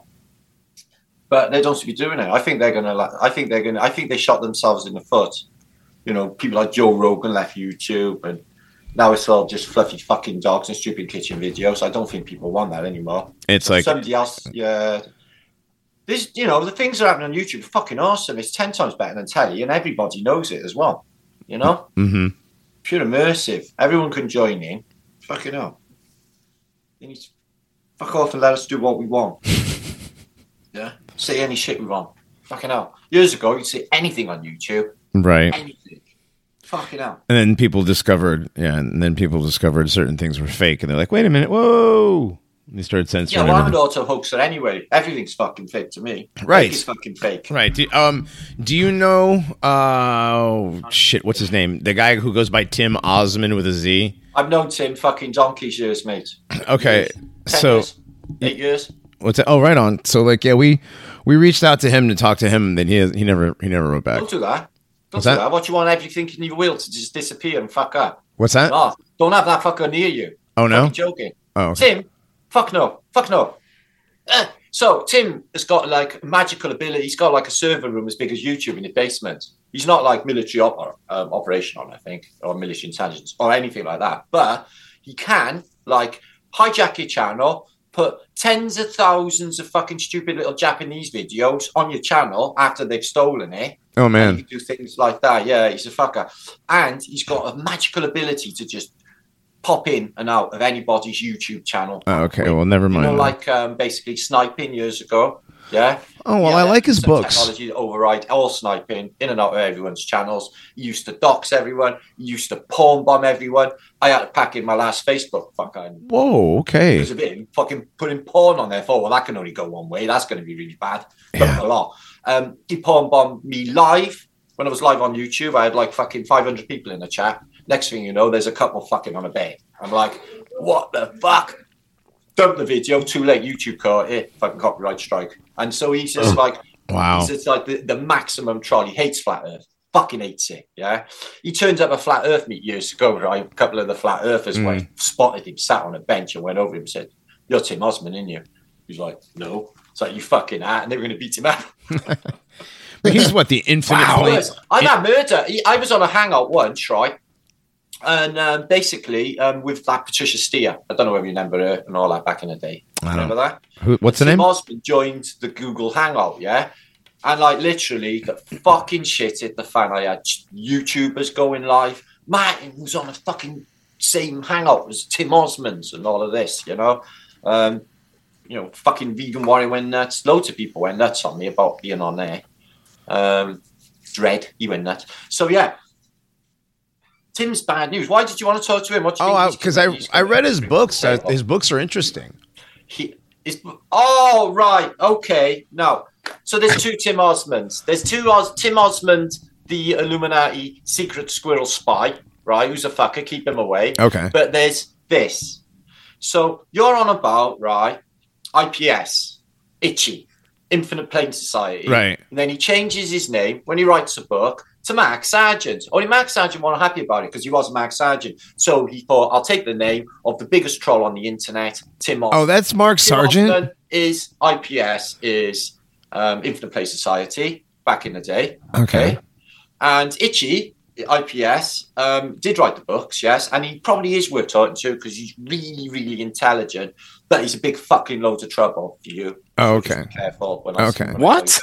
He likes me. He doesn't mind me. He's never really been on my case or anything much.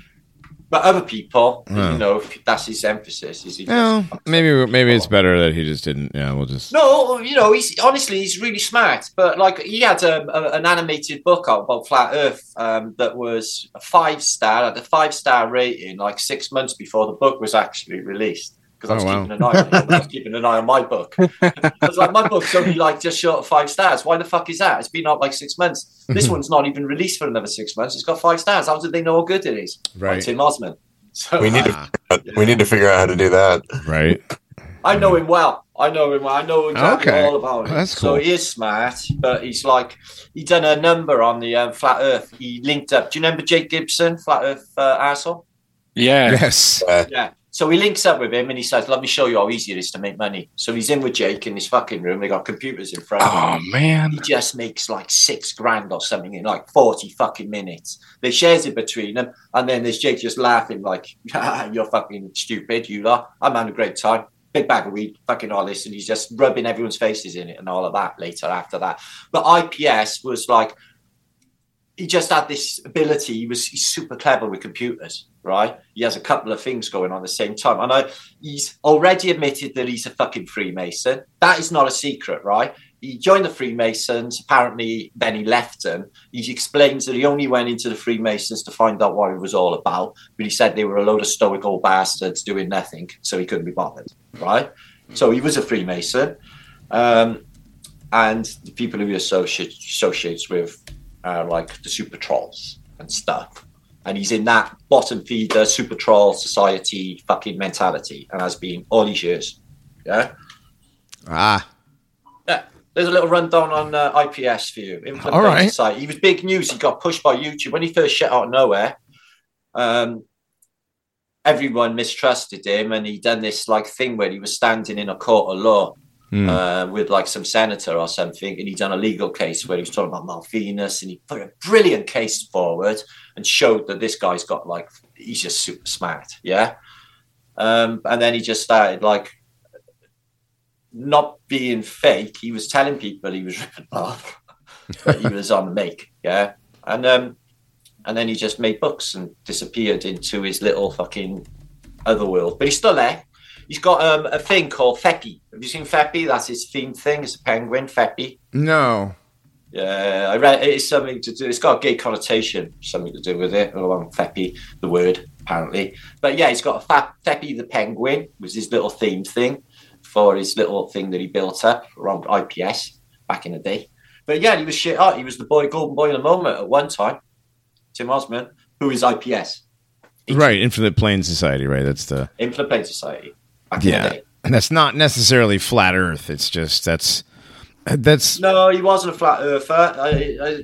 He was. I don't know what he was. He wasn't a globe earther either, really. But yeah, but he just said that it's infinite. He touched upon it that it may be unrendered because of the nature of a sim. He touched upon that stuff, really early on. He had a lot of good concepts. Give him that early on. But yeah, like I said, he just minced everyone, changes his name, sets it back later, and that's what he does. So, gotcha. But I ain't got a problem with him. Right on. I'd have talk with him if I was you. Really interesting. Right on. Well, thank you. Yes. Well, now I have. Yeah, we love. I mean, we've had all kinds of people on the show. We've had people that we were like, cool. We read this person's book, and then we got them on the show, and it was like, whoa. Reinhardt, what was her name? Doctor, or what's her name? Oh, Laura Sanger. Oh my God. Well, she was. Are you saying that they're not equal to the book they wrote? No. It's not that they're not equal to the book they wrote. It's just that like we were expecting a little. It was just an interesting conversation. Oh no! Listen, I'm not trying to whitewash it. I'm not trying to. Listen, this is my main accusation. This is why I have been calling out Graham Hancock, Randall Carson, Andrew Collins. This is why I have been publicly naming these dudes and shaming them and steadily telling my community that these men refuse to meet me in debate, because I have read their books, but I've also listened to them. I have paid attention to the details. I paid attention to their diction, their grammar, their syntax, their nuances, the information that comes out of their heads, and I have accused them publicly of not writing the books that they have had published. Yeah, man, that's a big deal to me. I got 17 books published, so I get real offended when I come across all these people with these published books, and then when I go to talking to them, you're a fucking moron. There's no way in hell you wrote this. Oh, no, not that at all. No, she was just turned into a sermon halfway through it. It was very awkward. Yeah, so that situation, okay. It was just sorry, Jason gets triggered every once in a while. No, Jason, I get it because there are people who have put out, I will put in quotation marks, books. And you're like, wow, reading that, it sounds, seems like a very smart person. You talk to him, and you're like, wow, you're an actual idiot. You didn't write that. So Johnny, do you mind if I ask a question here? Sure. Something Jason just mentioned. Andrew Collins. Are you talking about the same Andrew Collins who wrote From the Ashes of Angels? Yes, I am. Uh-oh. You are. So I'm very interested in what you have to say about him. Hang on a second. If we can, I'm glad you isolated Andrew Collins from the other ones, because he deserves to be isolated. The man probably did write that material. My critique of Andrew Collins is different. I don't put him in the same category as Graham Hancock and Billy Carson and several others. My beef with Andrew Collins is because the man is very intelligent, and you still fall for this bullshit archaeoastronomy shit that's easily disproven. The academics have already revealed all the information on all these calendrical systems from the past, but all these pseudo-scientific alt history historians are steadily putting out this false zodiacal narrative. I've even done videos and presentations on YouTube showing the community, guys, look, there's no history to the zodiac. This shit was fucking invented by the Romans. It does not go back beyond 100 BC. Even the Egyptian zodiac was created by the Greeks, the Macedonians, at the Temple of Dendera in Egypt. And that's what all these dudes, even Andrew Collins is guilty of citing that, of citing all these archaeoastronomy deals. You cannot rely on archaeoastronomy dating to date anything beyond the 7th century BC if you don't take into consideration that every single civilization in the world changed their calendars in the late 8th century BC. In the year 713 BC, everything changed. All the calendrical systems changed. And if you don't take that into consideration, every single projection in archaeoastronomy beyond that date is absolutely fucking wrong. And I have contacted these men. I've sent all this data to them, told them where it's freely available. Nothing. Radio silence. And this is because their books are already well established. They've already got this narrative out there, and they're just hoping that somebody hits me with a truck. Well, damn. Wow. Yeah. I mean, I can't really argue with that. I mean, you've actually challenged these guys, given them information, and nobody's come back. Well, they make a lot of money. Graham Hancock makes a lot of money. I don't know about the other guys. I find it interesting that, especially on YouTube, the debates that you'll see are so obviously curated, and they'll pit one person who has a mainstream opinion with someone who is, again, like we were talking about, controlled opposition. Right. At the risk of talking shit about somebody that's been on the show before, David Weiss is the worst debater, the worst flat earth debater I've ever seen. And they'll put him against people like Professor Dave, a softball, who is like Professor Dave. He's a very skilled character destroyer. And if you don't understand that walking into a debate, you're going to get mauled by this pit bull. And then there are other flat earth debaters like Nathan Oakley, who would tear Professor Dave a new asshole, but he'll never go on there, right? He'll never take on Nathan Oakley. Nathan would just rip him to pieces. Oh, God. Nathan. I know Nathan well. He's my friend. I've met him many times. Nathan's awesome. I love Nathan Oakley. Awesome. Yeah.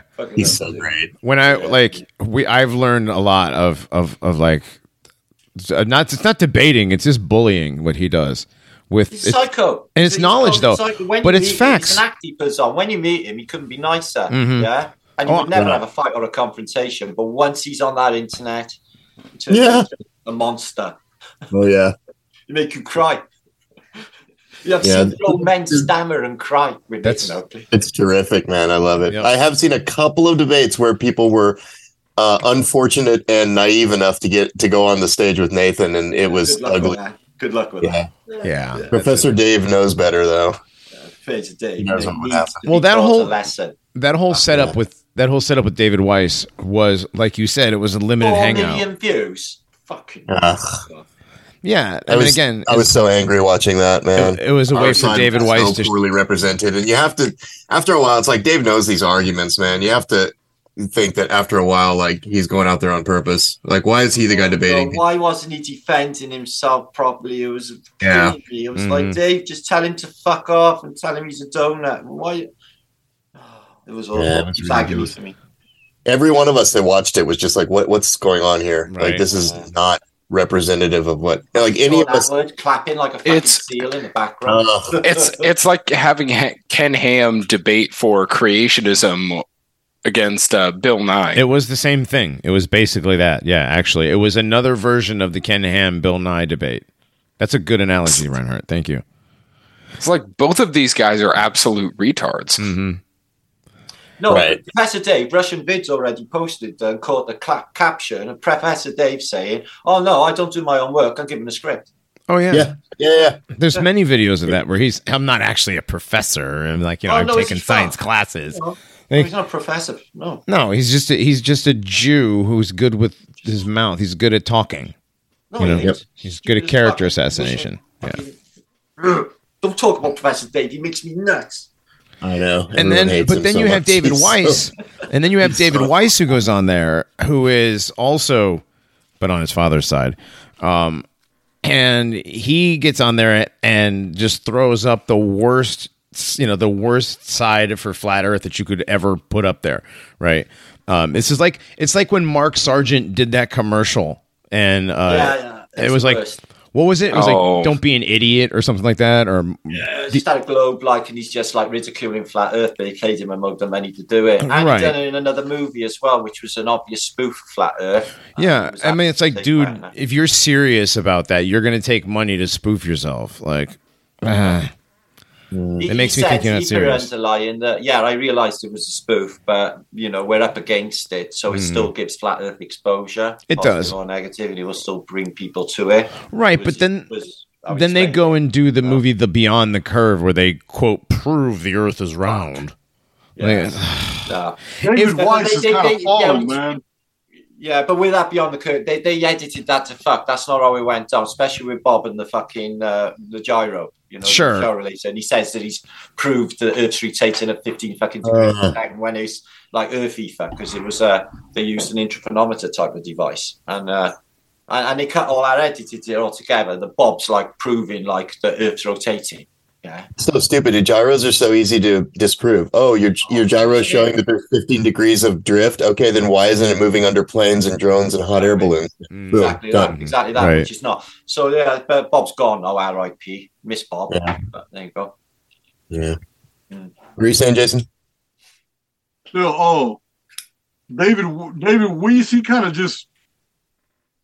Martin and I have talked about him. I mean. You guys know, we talked about it before. He backed out on a round table with me and David Nino Rodriguez. 5 minutes before the show, he called David Nino Rodriguez and said, "Nah, I'm not going to go on with that arcades, dude."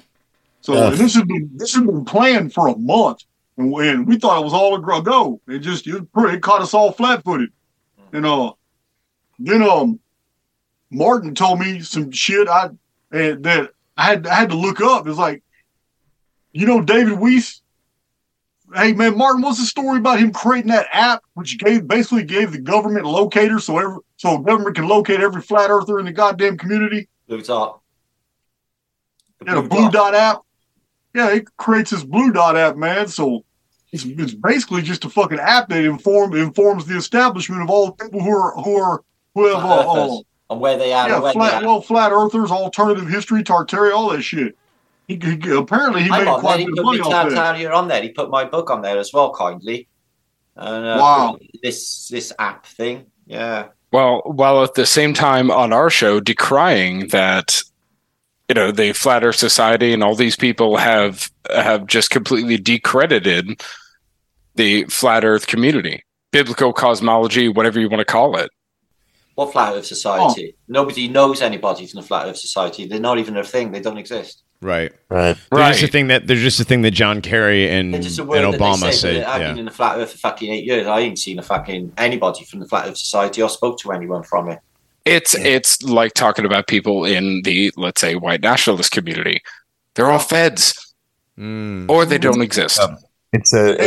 Martin, it might be Karen B just doesn't let you in. Don't seem to be happy with me. I don't know. Yeah. Karen angry at you, Martin? I don't know. I don't think the Flat Earth's happy with me generally. You know. I don't know. Sucks, man. I don't know. Once you start hanging around Jason, you got all kinds of haters come out. No, man, this is all ongoing, you know. Crazy. I don't give a shit, really. We're very used to having haters. I'm happy with my British world. Suits me. I like it. There's no point doing it if you don't like it. There's no point creating pressure and fucking shit and all of that because the fucking YouTube sucks. I don't think like that. I'm just going to enjoy what I do, bringing truth and love to the people. That's what I'm doing. Yeah, man. Fuck it all. No fear. Yeah. The world's full of pussies, as we all know. Well, everybody's the pussification of the West has been moving at an epic pace. Guys used to be masculine, and then the world wars happened, and they killed a whole bunch of them.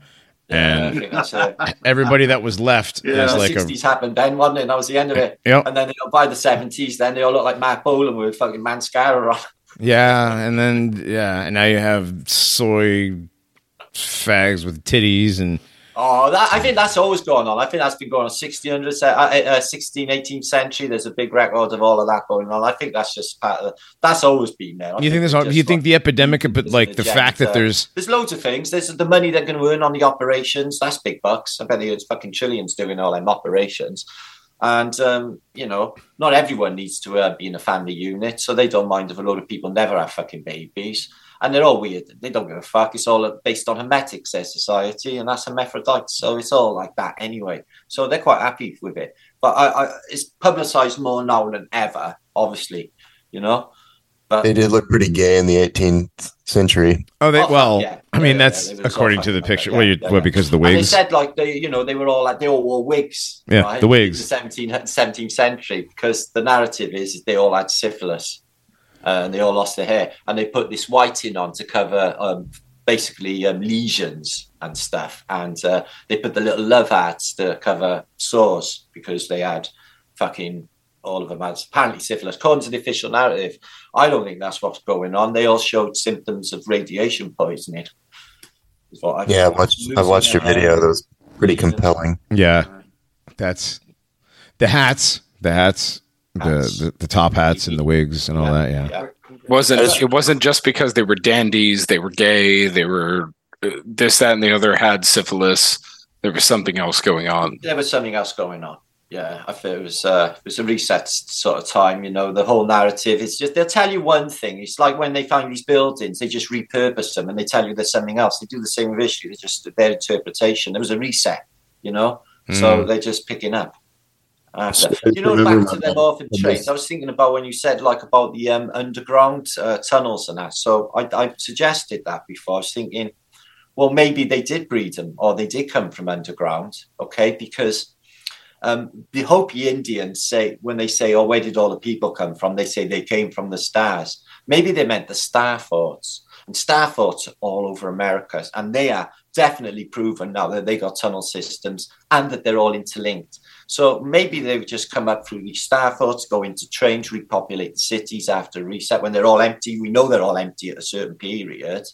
And then, because they've been underground and they're all pale, they can't go out in the sun because this is not their sun. They've never seen it before. So they got to wear top hats, big hats, or clothing on the beach, covered in dresses on the beach, guys, down to their ankles, because they can't go out in this sun, because they've been under fucking ground. Does that make sense? Yes, absolutely. And this is the same plot from the movie A Boy and His Dog, the people underground, the white people underground. Somebody mentioned that the other day. Cracking. Cracking fucking film. That's one of the This is the very first time, Martin, that I've ever even made that connection. You just made it for me, man. But coming from the stars and the star forts, and the star forts having the ingress points in the underworld, you and I have never discussed that. That's new, man. It just occurred You've been holding out, brother. How you gonna stay in the same room with me and you gonna be holding out? It just came to me. I just connected it, thinking, no, that's how I work. It's just like, I thought about what you said earlier, and I just rolled with it in my mind, and it came together. So, yeah. It's good shit, though, man. We need to look into that. Yeah, I think we should. Yeah, it's just from my own perspective, living in Japan, Japanese people are terrified of the sun. They don't want to have any tan whatsoever. And to have dark skin, like having the whitest of the white skin is the most desired, right? Like the geisha girls, they're just so white. Right. And so having any tan whatsoever is verboten here. And so what they'll do is they'll have, like, when they're driving, they have like these covers for their whole forearms and their hands, and they'll wear gloves and they'll wear these big hats. But when they go to the beach too, like, Japanese girls almost none of them wear bikinis. Like, they're completely covered actually when they go to the beach. They might as well be wearing a burqa. They've got this big giant sun hat and then like a thing covering their neck, and then they've got this like a wetsuit on basically, and then that has a hood so they can put that over the hat. And it just reminded me of that when you said the people were coming from the underground needed all that sun protection, and that's why we see them dressed in those ridiculous outfits on the beach. They were not of the sun. And it makes perfect sense. Man, that does make more sense. Yeah. That makes a lot of sense, especially looking at all those pictures of what we call the inheritors on the beaches in San Francisco. That's what I'm saying, yeah. They're covered up completely, bro. And it's not because... to do with decency laws. Right. It's like, well, that's the cope. So these people took the natural desire to cover themselves up completely from the sunlight. It makes no sense. Yeah, no, it's because of decency laws. Absolutely. Yeah, that came in later. Right. No, that's bullshit. That's the bullshit cope now. This is after 1900, the decency laws were introduced, where they had a tape measure on the beach. If you were on like Atlantic City Beach or something, there was superintendents used to come up and measure their bathing suits, see if they were low enough or not. Now was that sounds like the window tax? Yeah, the mud flood. Well, that can't be real, the window tax, because if that's the case, they taxed every single country and city in the fucking world. It's ridiculous. Hey, listen, faking space says that's exactly what it is. So there's no mud flood, okay? Window tax, guys. Yeah, right. Yeah. That guy. And I'm sure those guys who were measuring people at the beach were wearing, guess what? A full suit. Mm-hmm. Yeah, and they're all dressed in exactly the same. They say this to one another when they meet one another. Morning, good morning. What are they fucking mourning for? And they're all dressed like they're going to a funeral. All of the men are dressed in exactly the same suits, like a D-mob suit, like they're given from the military. I've suggested these people are getting clothes when they arrive at some quartermaster store, after the trains, after all of these massive indoctrination centers, the orphanages, asylums, all of these systems they go through, and then they give them these fucking clothes, yeah? They're all identical, like you've seen in the San Francisco films, guys, yeah? They're all black. Weird thing about it all, guys, they got no washing powder, no washing machines, most people, right? You remember Time Machine? Yeah. Everything's immaculate turns out. Fucking crisp collars, white shirts, beautiful fucking clothes. Mm-hmm. The women, absolutely fantastic in their crinoline gowns and stuff, guys, yeah? So... Do you remember H.G. Wells' Time Machine? He has the people underground make the clothes for the people above ground. Yeah, the Mordor. Yeah. Yeah, they make all the clothing. Yeah. It reminds me of that. With all the same... They have an outfit before they go into Westworld, too. There's one interesting thing in that film, though, right? He's in his time machine. He's got a clothes shop across the road. Okay. Now, this film's made in 1960. Okay. With Rod Taylor. And he's watching the change in styles in the clothes shop, and they show you him go to mini skirts. Yeah. And from Edwardian, the shirt, and he's like watching, and then they go in shorter and shorter skirts, and they get 1960s right the way up to like 1980s and past there, right? How the fuck did they know in 1960s, early 60s, before the 60s come, that the miniskirts were going to arrive? They showed you in that film. And that's H.G. Wells from the 1890s, guys. Come on. Yeah. It's a very old script. Old. Yes. So how would they know, though?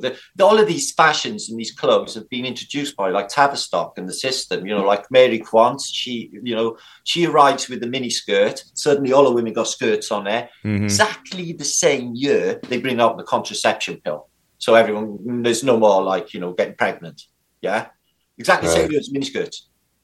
Yeah, just coincidentally. So this is all like it was designed. An experiment. We've always been an experiment. Well, and so many of these authors, too, you talk about H.G. Wells, Edward Bulwer-Lytton, The Coming Race. So many of these guys were involved in secret societies, the Rosicrucians, the Golden Dawn, Freemasons, obviously. And they, whether tangentially or not, they were part of creating the world that we have today. I mean, Bulwer-Lytton, he was put as the head of the Rosicrucian order at his time, and he said, "No, I have nothing to do with this. I have nothing to do with this." H.G. Wells was sitting there like, "No, I have nothing to do with any secret society."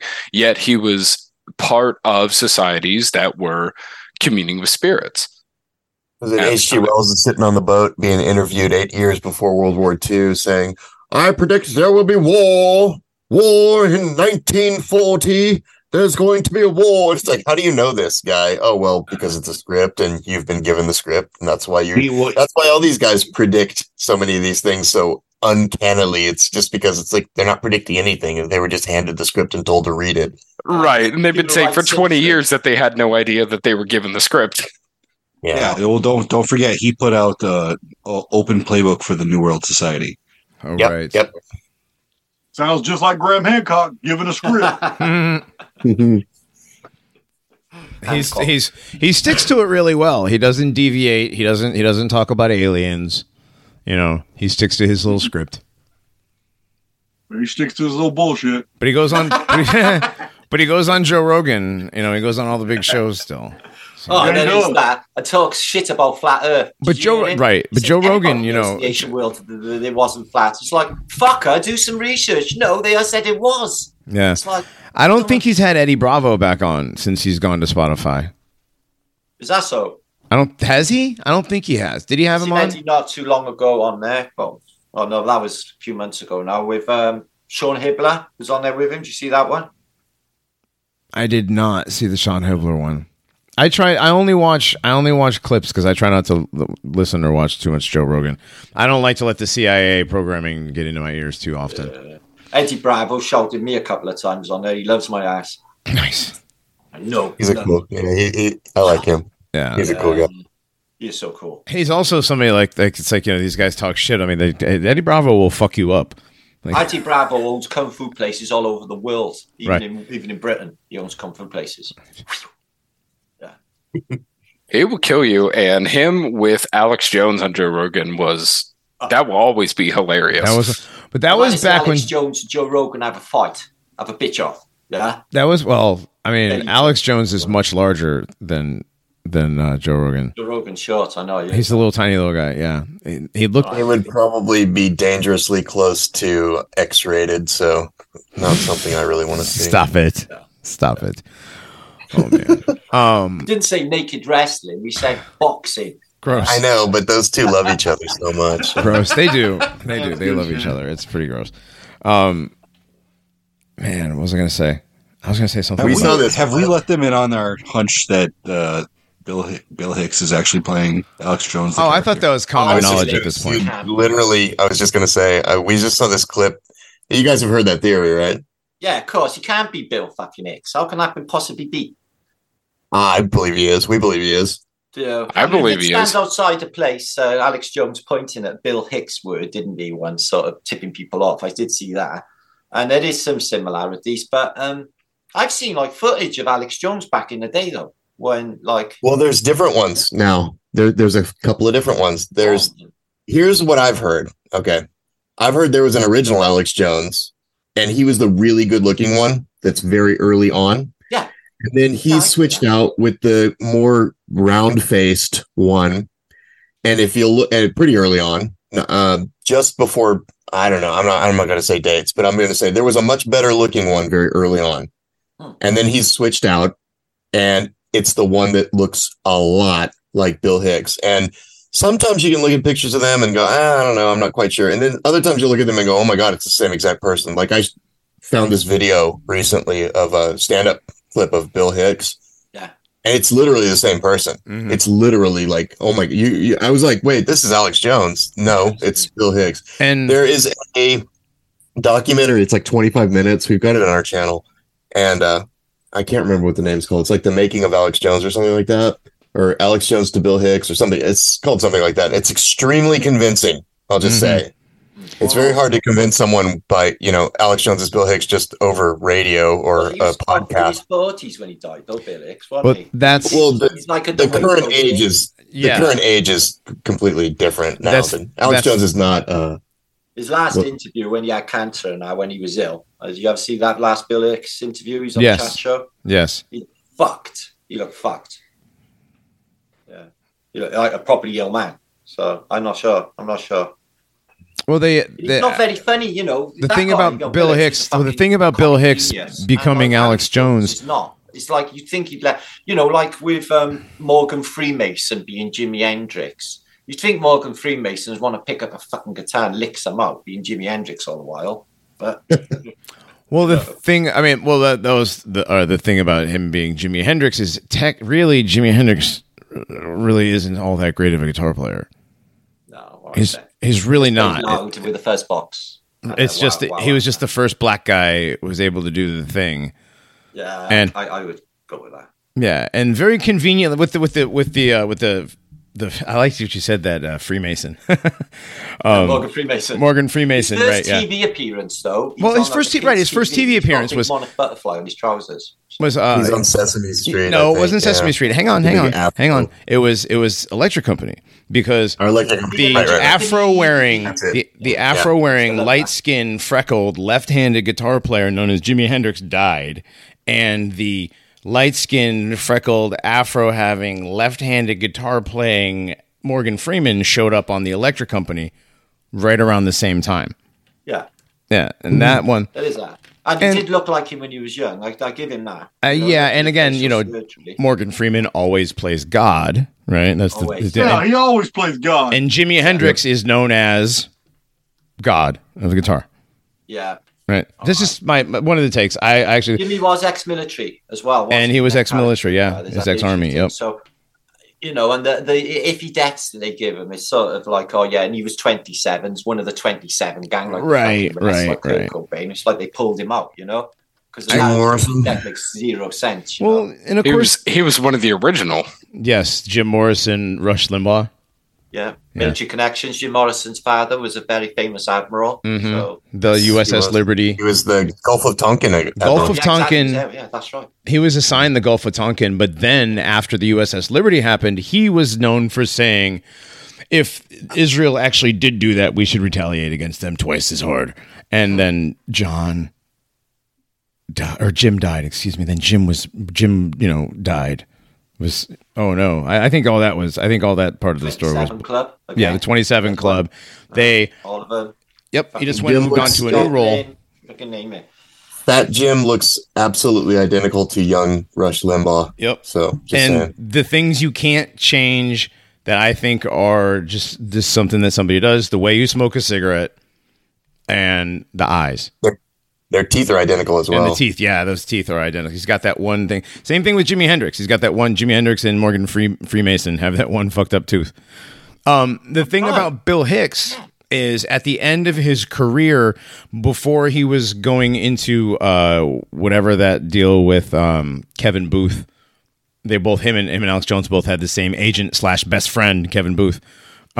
He was clearly warming up his Alex Jones character in his stand-up. Like you could hear Alex Jones in his voice when he's like there's the one video of Bill Hicks dealing with a heckler or dealing with some woman in the crowd, and he's yelling at her, and it sounds exactly like Alex Jones, like the way Alex Jones.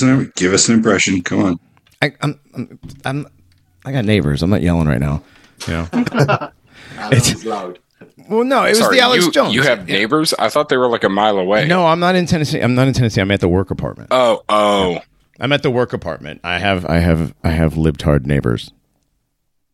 They have They have a sunglasses 2024 for president. It's like it's the Joe Biden. It's just sunglasses 2024. I find it hilarious. That is funny. Yeah, they drive ice cream on it. It's a what do they drive? It's a Toyota 4Runner. So I don't know. They're like libtards that go hiking, and somehow like Jim Carrey for president. But I don't know, man. The Bill Hicks Alex Jones thing convinced me a while back. But yeah, they're the multiples. Now remember, there's been 6 John Fettermans spotted. How many Joe Bidens? How many Hillary Clintons? So I mean, how many they all Charles got body doubles. How many what there, Martin?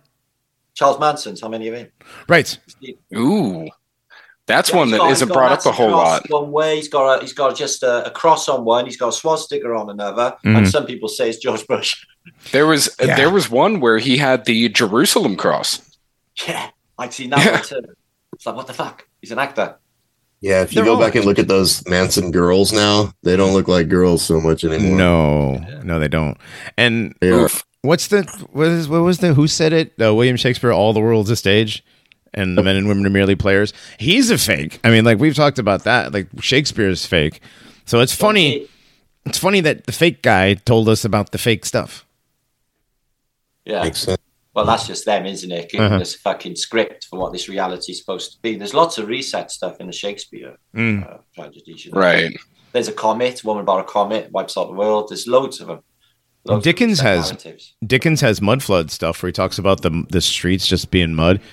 Yeah. Dickens, a lot of his book, he came to Cardiff, where I come from, and they say that he spent years there, and they reckon a lot of his books were about Cardiff, not London. You know, like Bleak House and stuff like that. You know, Dickensian Cardiff rather than London. A lot of these books. Is Cardiff a big mud flooded town? God, yeah. It goes 2 stories down in the centre. Oh wow. Yeah. Well, and Martin, so Cardiff and Wales as a whole is a very, very ancient area, right?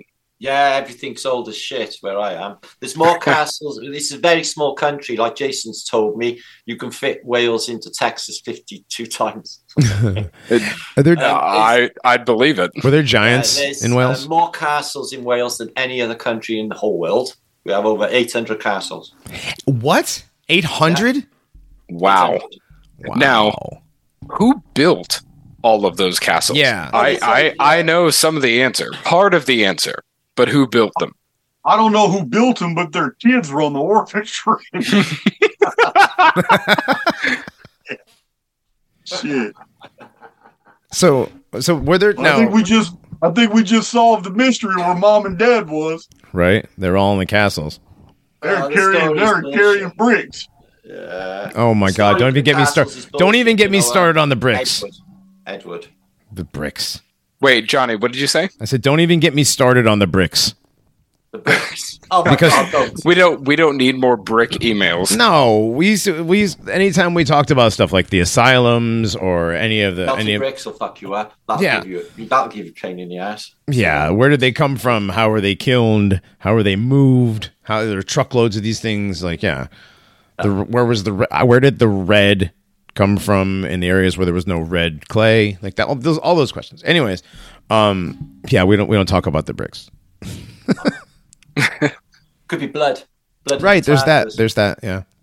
So my big question, and Jason, this was for you. We're getting into Wales and the British Isles.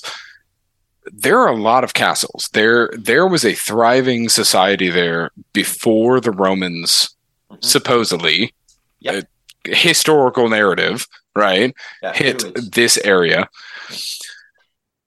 Who built that thriving society, right? Well, in the official narrative is like, Edward, or Edward I and Edward the Confessor later put up all of these defensive castles in when they took over Wales, where they invaded us, and then they put up all of these castles.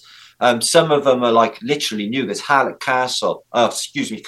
Castle, where they did the King's investiture, and that's like a new castle. It's not even been there long. I have only 10 miles from where I live the biggest defensive castle in Europe called Caerphilly Castle, and it is massive. But they tell you it was never ever used in any battles whatsoever, right? In fact, none of them really seem to. I proposed that they could have been pumping stations to get the water off the land after the floods, because whatever they say they are, they're fucking not. You know, these defensive things. They're about as defensive as fucking Great Wall of Rome. Right. Defending from what? Oh, Johnny, go ahead. As I say, defending from what? Okay, well, in the case of Wales, they put like strings of them all around the coast, and all around the borders of Wales, because they was basically keeping all of the Welsh to try and make them behave, because they took over our country and they got rid of our king, who was Llewellyn at the time, Prince Llewellyn, and we've been, they've been here since. And the castles were all put up. Now, some of them were stately homes for elites. This was supposed to be when serfdom was in play, and we had sheriffs, etc., like the Sheriff of Nottingham, like Robin Hood days. And there's a number of star forts as well in Britain. They say they give them a date of like 17th century, but I think they're far more ancient. And these castles are everywhere. Yeah, I can walk like from where I live 10 minutes down the road and it's a fucking castle. Yeah. So it was just, you could see evidence of just this massive civilization that is all over this area where I live. And it's just like not there no more, except for the castles. It's just incredible. We have the most oldest Neolithic stones, 11 miles from where I live, called Tinkin's Wood. And it's older than, they say, Stonehenge. And it looks like a building's fall over and got bubbled and melted to my eyes. But to them, they say it was a burial chamber. So it may have been at one stage, but I don't think it was built for that. It looks like remnants of a building. These are all over the landscape where I live. And I got all the old maps as well. And I can prove that there was shit tons of communities and towns, duchies, if you like, all over South Wales where I live. And now they're just fields gone, wiped off the face of the earth. And wow. The castles, yeah. Well, Martin, real quick, can you provide some of those maps and tomes? Like, do you have PDF copies? Do you have images? I'm just very interested in. Yeah, I got an atlas. I'd have to dig it out, and it is an absolutely fantastic atlas, and it just shows you all like regional maps. It shows you towns near me that I've never even heard of, like this Wenvo town and this Penmag town. And I literally tried to go and find them, and they're just not there. There's remnants of old castles and walls, and you can see this place was fucking vast. And what we get as well is these super long walls, really high, okay, beautifully masonry, and they go for like miles and miles, and they seem to be blocking in some sort of enclosure, but there's only fields in there. But I can't help but think, these were enclosures for something massive that was there in the past. These walls are super fucking old, guys, They got a load of them all over Britain. Super old, long as fuck walls. Wow. Yeah. That's incredible. And it is. And for Jason, I mean, I just finished the second or third, I think, reread of your Giants on Ancient Earth book. And I wanted to ask you specifically about Wales, England, Ireland, Scotland, like the Isles of Albion, and the giants that came from the Near East to this area.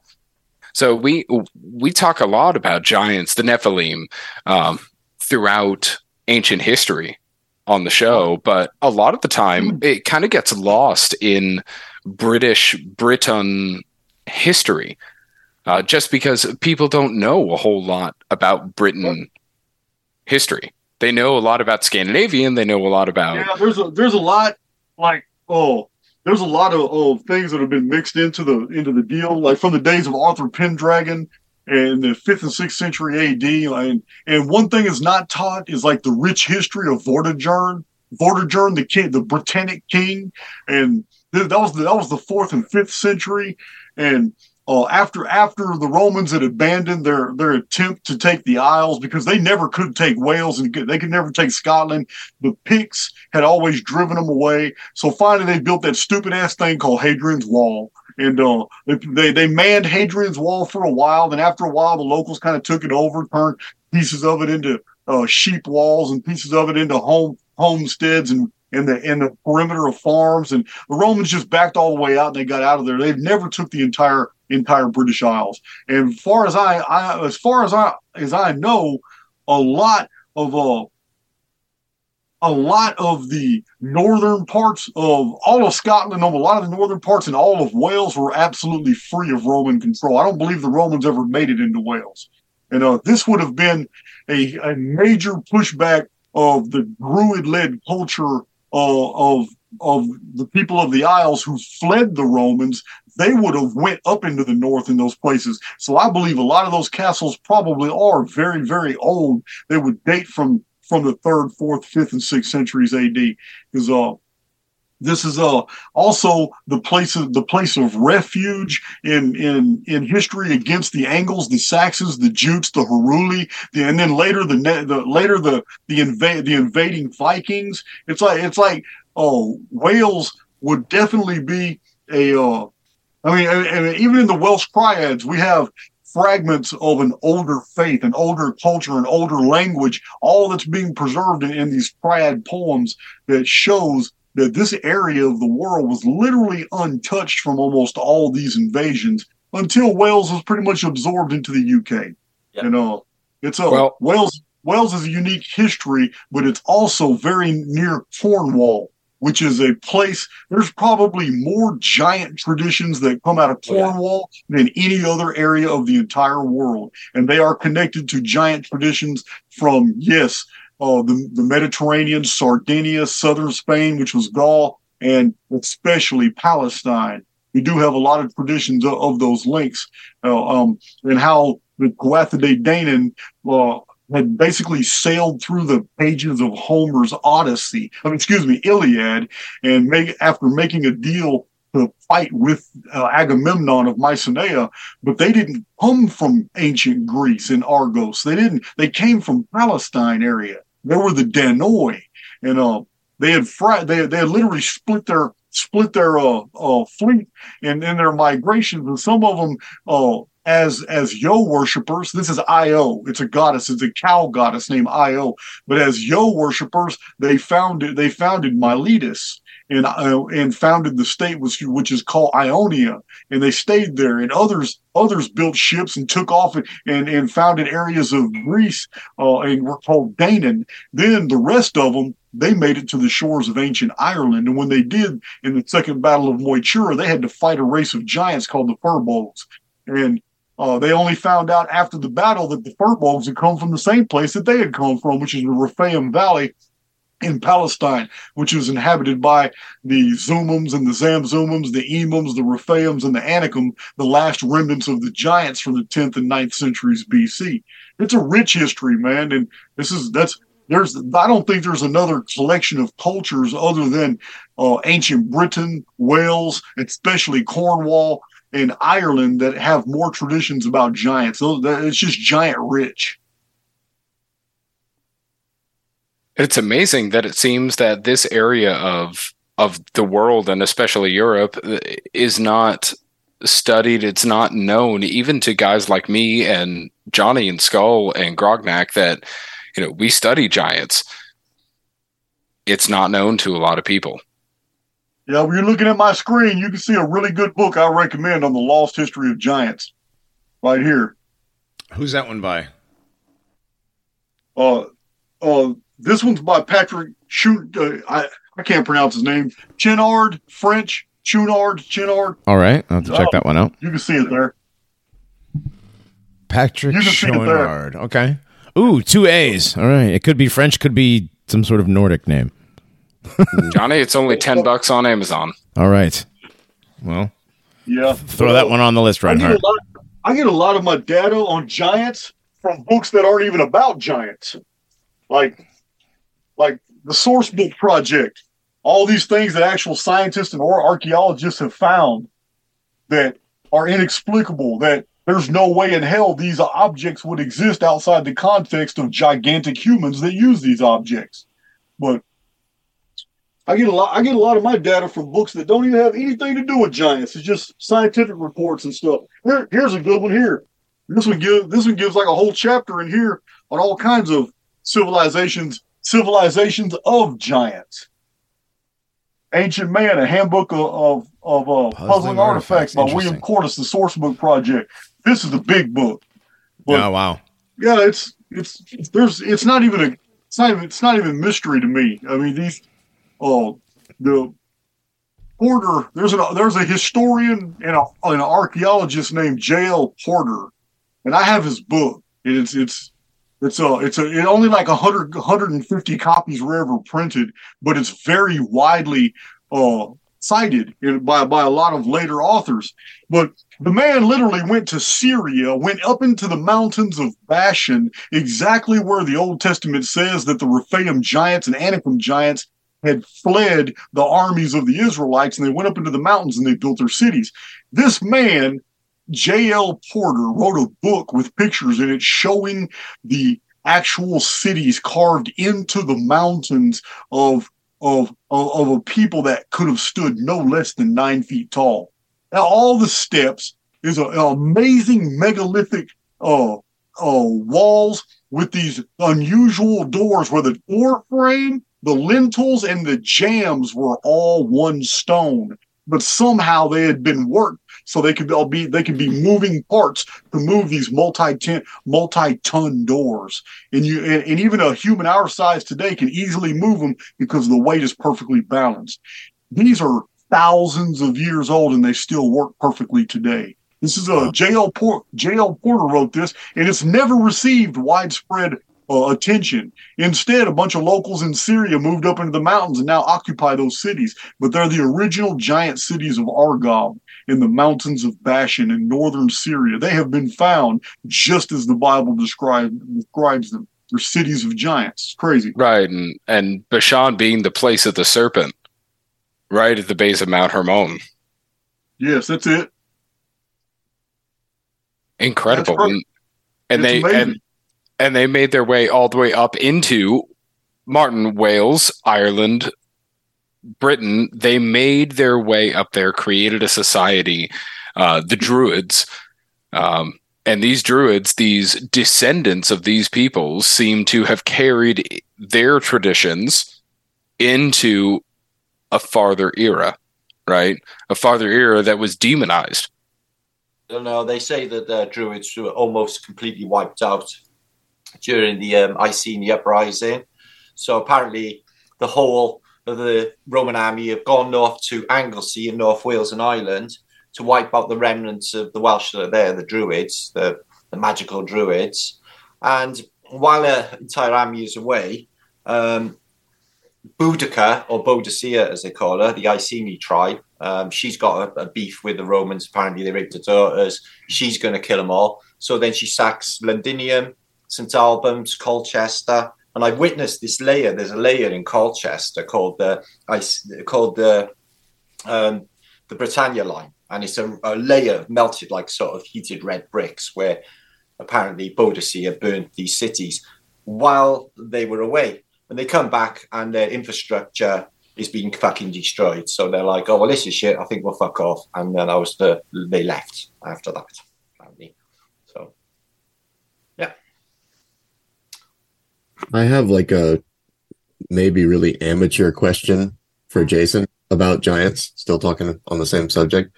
Jason, what do you think the genetic origin of giants is?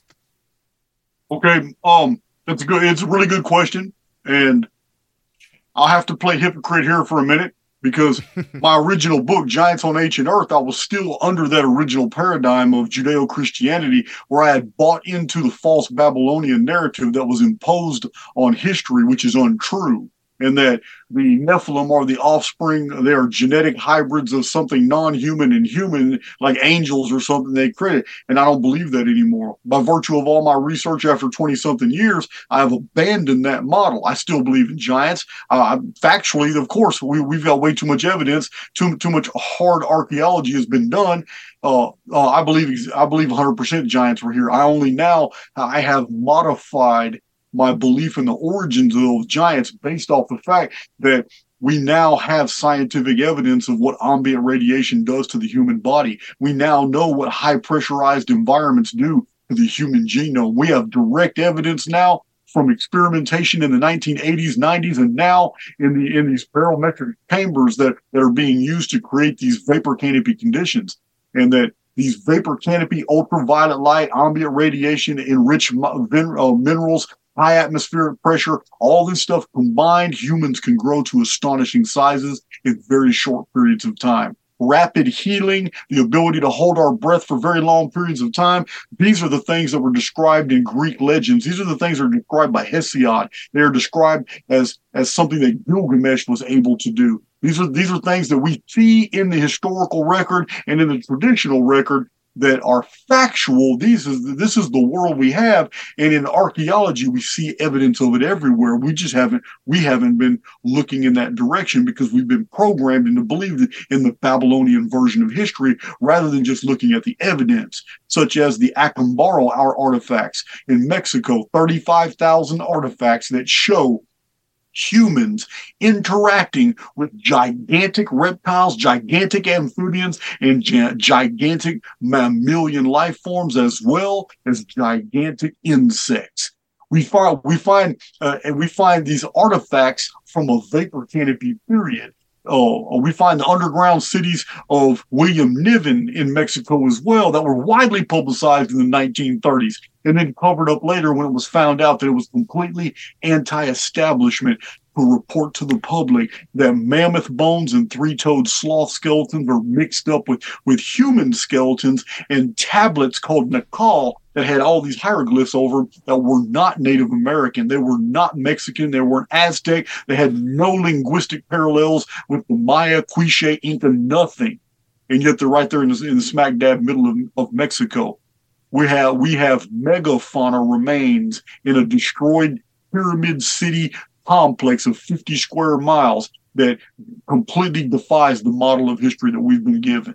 So I believe in giants. I believe the artifact, the evidence is so much. We could talk 6 hours about giants and just go after all the evidence that we find and still not touch all this stuff. There's so much out there. The only change that I've had to do was, I no longer believe the Babylonian version. There was no angels having sex with humans to create giants. That was all made up in Babylonia long after the collapse of the vapor canopy. The real truth is humans were living under a different biosphere. When that biosphere collapsed, some human strains continued on as giants and huge, and the rest of them that were in different temperate areas of the world instead of the tropics, they reduced in size. And after centuries and centuries, then there was almost no giants. It was much harder to breathe for a giant, so they were much easier to kill. So they were basically hunted to extinction. That's the picture we have with the Brittonic people have traditions that Brutus. Now, some of this is mythology mixed with actual history. After the Trojan War, which was like a world war, it's called the Invasion of the Sea Peoples Federation. When the Hittite kingdom of Ilium fell, and the capital city that was down there on the Mediterranean coast called Troy fell from the onslaught of Agamemnon and the Sea Peoples, a bunch of the survivors of Troy saw the writing on the wall. They got in fleets of ships and they hit Gaul. And they went around Gaul and they disappeared from history, but they reappeared in Britannia, ancient Britannia, which at the time, according to the poets and according to ancient Greek writers, had two names, Hyperborea and Albion. And Brutus and Coroneus had separate fleets. And when they landed, they had to contend with the Fomorians. These were cousins of the Furbolgs of Ireland. But the Fomorians were giants that were occupying the area. And there was already the ruins of an infrastructure all over the Britannic Isles when these descendants of the Trojans had landed. And a lot of the story is also told in Virgil's Aeneid. But when when Britain was reoccupied by normal-sized humans, they had to rid themselves first of the Fomorians, and they never quite did, because all they did was chase them into the bogs and the fens and stuff, and turn around and gave birth to the hags. And for centuries, the ancient British people descended from the Trojan exiles had problems with a race of gigantic females, and they just called them Black Annis, and they called them the hags, and they believed they were witches, and they left them in the swamps and left them in the forest, and they left them alone. And this little symbiotic relationship went on for quite a while. Then the hags kind of vanished out, and they were replaced with trolls, elves, hobgoblins, little hobwalkies. They had all kinds of little names for these things, but they had believed that the British Isles were haunted by the fairy descendants of the very giants that they had exterminated. And this is literally the story with the Tuatha De Danann in Ireland as well. But it was Coroneus who went even further than Brutus did, and Brutus had founded Londinium, and it's just Latin for London. And then Coroneus went further north to Cornwall, and that's where the highest concentration of giants were. And they took on the giants, defeated them, and ended up settling Cornwall, and that's why Cornwall got the name from Coroneus. Now, this is the mythological traditional version. A lot of this came through Christian lenses and Christian sources, so I don't know how much is true and how much isn't. But that's the story. All right. Reinhardt, does that answer your question? Yes, it does. I mean, like I said, the connection there through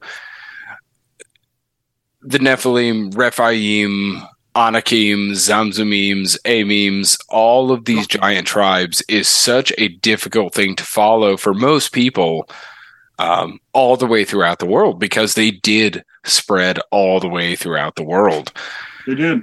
Now, yeah. I see that the Greeks under Hesiod and Pausanias and the pre-Greek Phoenician historian Sanchuniathon, they give a pretty big picture that initially, right after the Great Flood, there were the Titans. But some of the Titans died out rather quickly, and now we understand it was because vapor canopy conditions were conducive to larger life forms. But the Titans their sons and daughters were not titanic. They weren't known as Titans. Their sons and daughters were the Gigantes. They were gigantic. They could breathe better in this new biosphere, in this new world under the sun of high humidity and no protection from the sun, just clouds. They could survive much better, but they were nowhere near the size of their moms and dads. And within this is the story. This is the background to the story of Gilgamesh. Gilgamesh bragged that he was 2 parts man and 1 part God, but that 1 part God was actually he's referring to his titanic grandparents who were actually living on the other side of the flood. So these races you're talking about in Genesis, they only appear in the Bible shortly after the flood. And that is the Rephaim, the Anakim, the ZamZummim, the Zummims, and the Emims. Then that same chapter that mentions all 5 of those races, chapter 14 of the book of Genesis, talking about the invasion of Chedorlaomer of Elam, who went on a military campaign against Sodom and Gomorrah. And what did he do? He attacked all 5 races of giants. They were this is the same thing talked about in Pausanias, same thing talked about in Sanchuniathon, the same thing Hesiod refers to in the wars of the Titans and the Giants. This was a huge extermination campaign. And in the middle of it was Amraphel. Amraphel is the Amorite name of Hammurabi. Hammurabi is the Babylonian name of the person that we know of in the Bible as Nimrod. Nimrod is just the Semiticized Hebraic word condensed from Marduk of Babel. And then Marduk is nothing but the Akkadian Merodach. And Merodach is but the Sumerian Amar Udaak. It's all the same person. You can follow the chain all the way through the different cultures and different translations of the name as the title changed. It was the same individual. He claimed to be two parts human, 1 part God. and he was taller and faster, and we have actual pictures of him in one stele where it's called the Stele of Naram Sin. And you can see this dude. He's huge, got a spear. He's taking out a whole bunch of guys, and he makes it to the top of this mountain, and the top of the mountain's got the star of the symbol Dingir, which identifies him as part divinity. And anybody can Google the Stele of Naram Sin, and you can see this guy. He's a big son of a bitch, but this whole having sex with angels and all that stuff, that used to be my belief. I no longer believe in that, because very recently we have the evidence. 1902, two scientists, one of them was 58 or 59, the other one was 62 years old, and they went to study after 45,000 to 60,000 people got incinerated in 2 minutes when Mount Pelée exploded in 1902. They went to Martinique in the French Caribbean, and they wanted to check it out. Scientists, they're at the site, but the volcano was still venting. Now it's ambient radiation. Both of those scientists grew 2 inches in the short couple of months that they were there, taking all their samples and doing their studies. That's just the ambient radiation from high volcanism. Imagine the ambient radiation increased with multiple volcanoes outventing these gases in a highly pressurized environment under all this ambient ultraviolet light. Put all these conditions together, increase the oxygen by 100-fold, and you're going to have life forms growing to astonishing sizes in minutes. It's not going to take any time. In months, you'll have veritable jungle worlds full of insects now you have to hide from.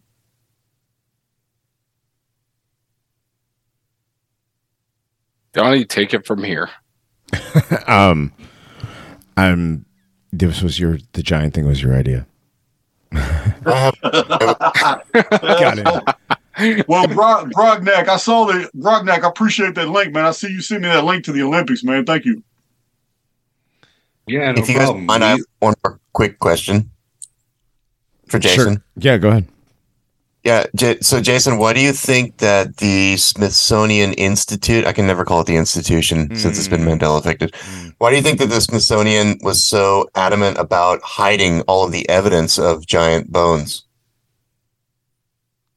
Well, first of all, the Smithsonian, George Smithson had donated that money. He was from Britain, and he had donated that money to America.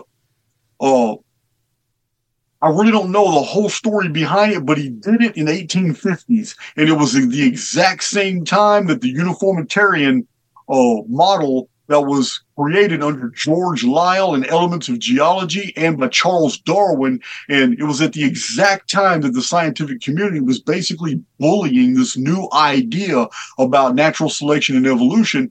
And what was being found across America was threatening the very thing that they were wanting to promote. Because gigantic human skeletons found in the Mississippi-Ohio mound builder civilization completely unraveled the BS that they were promoting in the 1840s and 50s with the evolutionary model.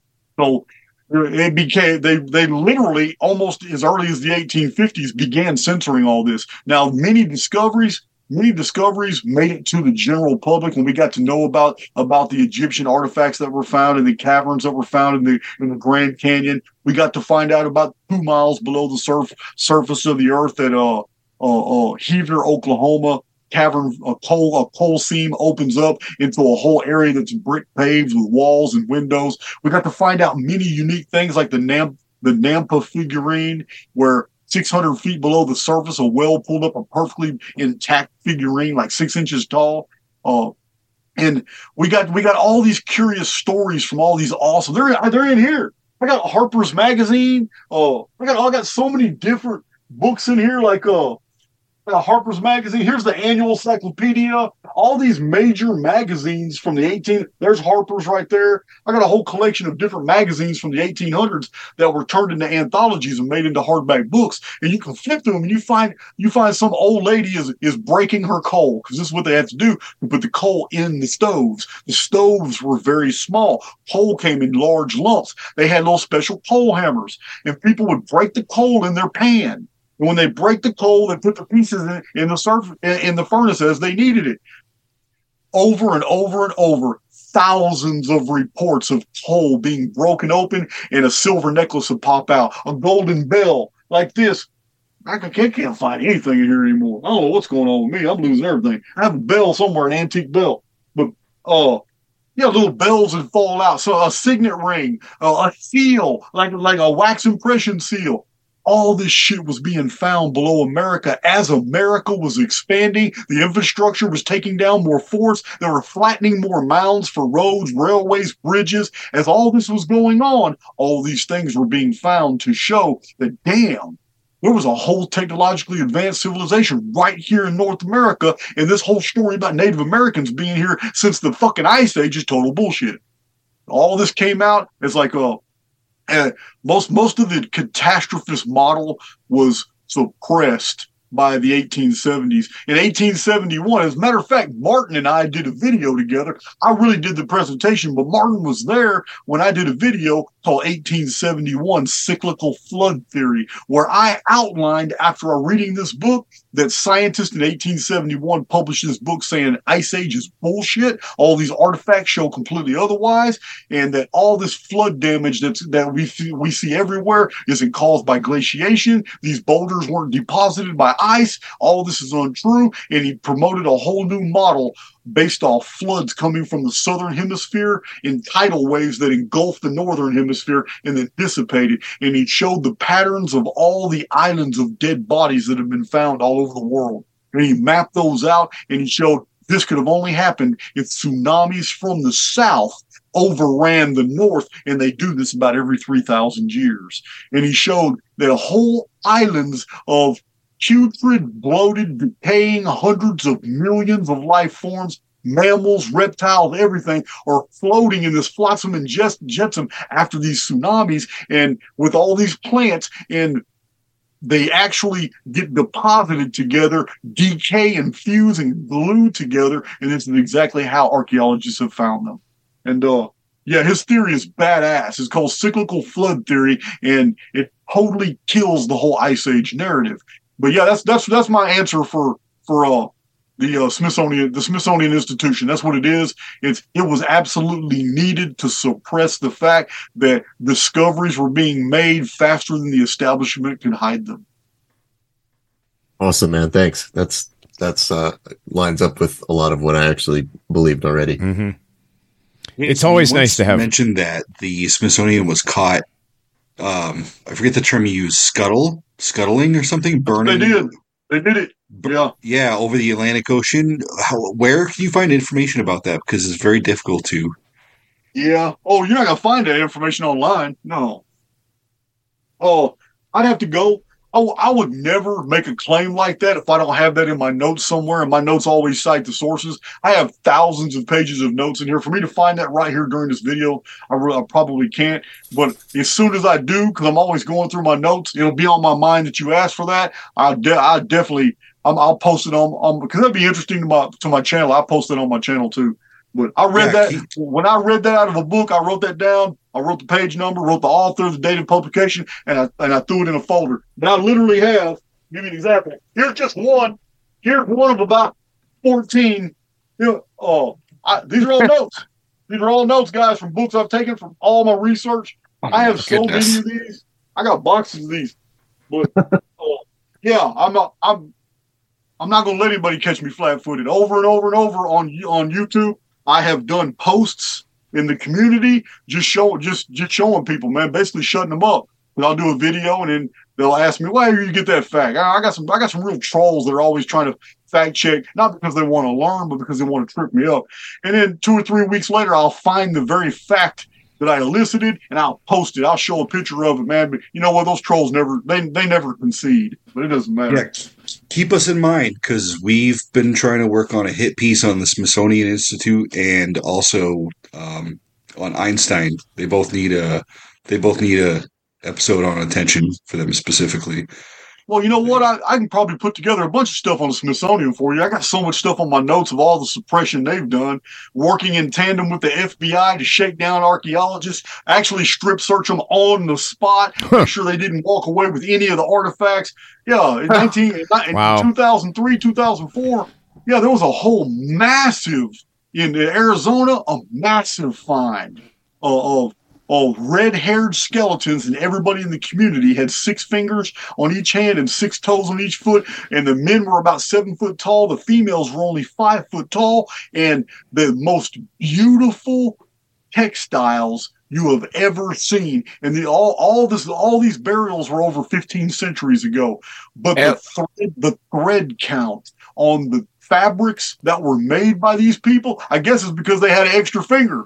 But we can only do that with machines today. But they were making these textiles. They were weaving all this together, and the thread count is amazing. Smithsonian and FBI came in there and raided the archaeological site, made all the archaeologists and all the college interns sign NDEs, and apparently somebody fucking didn't give a fuck, because I'm telling you the story about it now. I remember L.A. Marzulli doing something on that, but I'm not going to continue it, but... I believe L.A. Marzulli was the one I got that material from. Yeah, I've read all his material. Yeah, I like L.A. Marzulli stuff. We actually had the Mr. K, the guy who he had on the Giant of Kandahar story on our show back in season 1. Yeah. I don't know anything about that story. I've never even looked into it. But that's the six-fingered double rows of teeth, 11-foot red-headed giant, which sounds a lot like the skeletons that they found in Lovelock Cave in where's that, Nevada, with the very exquisitely carved duck decoys. I believe they were bird decoys. So yeah. I was going to say, Richard Dewhurst did a fantastic book on just aggregating all of these news stories throughout American history of giant findings. It was the ancient giants who ruled America. Right. That's a great book too. Oh, I've got that book too. Yes. I've got that book too. I've read the Necronomicon several times with that book. Actually, Reinhardt, that's a good idea. For this one, I'll be doing this video pretty soon. Whenever I get a chance. But all 3 of these books you see here, all 3 of these books were published in late 1902 about the disasters in 1902. Ooh, that's interesting. That's actually that's everyone. That's a reset year, right? In 1902, right after the disasters were over with. Okay, they've all got different details. I've also got a whole stack of newspapers from 1902 and 1903 to talk about it. It'll be a good video. I'm going to include all this stuff. Excellent. Awesome. All right. Well, listen, you guys, we're going to have to wrap this one up because we're pushing into a 3rd hour, which Wow. Yes. So. Wow. Yeah, man. Thanks for coming by again, Jason. Awesome as usual. Appreciate it. Hey, is there any way I can get a recording of this right here tonight? I can send you the file, the audio file, or I can send you the video from the OBS. Oh, that wouldn't be a problem sending me the OBS file? I gotta convert. I'll convert it to an MP4 first, or do you want the OBS file and you can convert that? No, I'd rather have an MP4. Okay, I'll convert it to an MP4 and then I'll send it to you. Oh, yeah, and actually, I'll probably have to send me an email. As soon as you get off here, send me an email with all the links to Paranormy stuff. And what I'll do is I will post this on Archaics TV. Archaics TV is a paywall, and it's all the diehard Archaics people who are willing to spend all kinds of money on their stuff. I'll upload this to Archaics TV with all your links. Right on. Send some traffic your way. Awesome. Actually, it's about 11 o'clock. I'm gonna have to do this tomorrow. because I got to go to work. That's fine. That's fine. Yeah. I'm just saying whatever. Oh no, I'll do like I always do. I'll get you all the links, and I'll the video, because it's going to be so large. I'll have to upload it to a Drive folder, or I'll just give you the link to our Odyssey where it's going to be. Oh, if you can give me the link to Odyssey, I can grab the video quick. Okay, cool. I'll just because I'm going to download it. I got to convert it to MP4 and then upload it to Odyssey. So yeah, that'll work. All right, cool. Well, we will do that. Thank you very much, Martin. You're still there too, yes, sir. Yes, I'm here. Thank you. There he is. Invite, guys. Oh my God! Thanks for coming back on, dude. Yeah, I love it. Yeah, thank you, guys. That was a nice. Thank you all. Yeah, thanks, guys. Thank you all. Absolutely. Old Skull, make sure you email me tonight or tomorrow, man. We'll work out details on you coming on my channel with that stuff. Yeah, sweet, man. I'm looking forward to it. I've been looking forward to it. Let's do it. Yeah, man. I want to do that. Cool. So when's the next trip, guys? After this one, you coming to the East Coast anytime? Oh, we're telling y'all we're going to San Diego for October 21st. We're going to be in California. What are you coming to Northeast? For about 10 days. All right, well, that's the next trip. You guys are going to have to wait till after that one. You said when we're going to East Coast? Well, yeah. In 2024, we're going to New York and Florida. We don't know what the order is, though. All right. Well, there you go. We're doing both in the first half of the year, but we're still getting details out on that. All right. Well, maybe we'll have to figure out a way to where we can hook up with you guys on that tour. That'll be fun. Yeah. That'd be awesome. Yes. Jason, I did have one question for you. Do you mind if I go ahead. email you about James Churchward? Yeah. I don't want to keep anybody on this call, so I'll just send you an email. Cool. I got all of his books. I got the whole collection. I do as well, but I'm very interested in your thoughts. So all right. Thank you for coming on. Everybody have a great night. Thank you, Martin. Thanks, guys. Yes. Awesome. All right. I'm not eating. Love you too, Martin. Take care, bro. Thanks, guys. Later. All right, Jason. Take it easy, man. We'll talk to you guys very soon. Yeah, man. Right. Stay flat. Guys, thanks. All right. So, that was Jason and Martin Liedeke. You guys, what a pleasant surprise. I was told it was going to be just Jason. Yeah, I had no idea. I was just watching Jason pop up, and then Martin pops up right next to him. I was like, all right, cool. That's a pleasant surprise. Yeah. Dude, I went to go pour water. I saw Jason on the screen. I came back to my office, and I saw Martin. That's always fun. Martin and Jason together is always a lot of fun. The conversation goes in 8 million different ways. Martin is an absolute hoot. Jason gets defensive about stuff. It's pretty funny. But as he should, you know. I'm with him on the Graham Hancock thing. After listening to what Jason said about him and then going back and watching a little bit of Graham Hancock, it sounds like he's reading a script. 100%. Yeah, I agree. Well, Johnny, you and I are together, and Grognek, were you there on doing the Ancient Aliens Debunked kind of stuff and going after Graham Hancock? We've done that for years. While I was a listener, you guys did the Debunking Ancient Aliens episode, and I remembered it being like one of the cornerstone episodes for me, like as a listener. And I was like, wow, they actually don't believe in this bullshit. And that was really cool to me, because the Paranormies were like ahead of the curve on calling out the alien stuff, I think a long time ago. I think we definitely were. I mean, you watch stuff. Well, that was when we were getting into the everything is fake and gay. And we were realizing that literally everything is fake and everything is gay, and the choices are you must choose both. I'm a big fan of that. Mm-hmm. So, and we always called the Ancient Aliens show fake and gay, but the Ancient Aliens Debunked like narrative that was really big. Mm-hmm. Yeah, it's like what are you guys up to here? Like what are you trying to cover up? You know. Right. And these guys, I mean, some of these guys, like your Bob Lazar's, like, I think Bob Lazar actually believes, I think he's nuts enough to actually believe what he says is true. I don't think he's acting. I don't think Bob Lazar is acting. On that note, I think like 95% of the NASA employees think we actually do these space missions. So, well, right, because each NASA employee manufactures or is an engineer on one particular part that supposedly does a thing on a thing. You know, it's not like these guys are all encompassing project managers of the whole entire thing. I think at the very top levels, they know that they're, faking. Yep. Right. Like I told you, my Canadian E7 equivalent, whatever brother-in-law, somebody does the composite images for them. He's literally a graphic designer for NASA.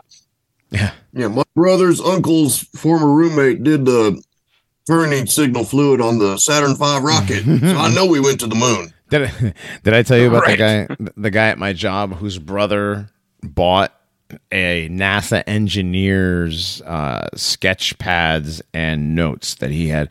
He had like a storage unit that he left when he died, and it got auctioned off, I guess.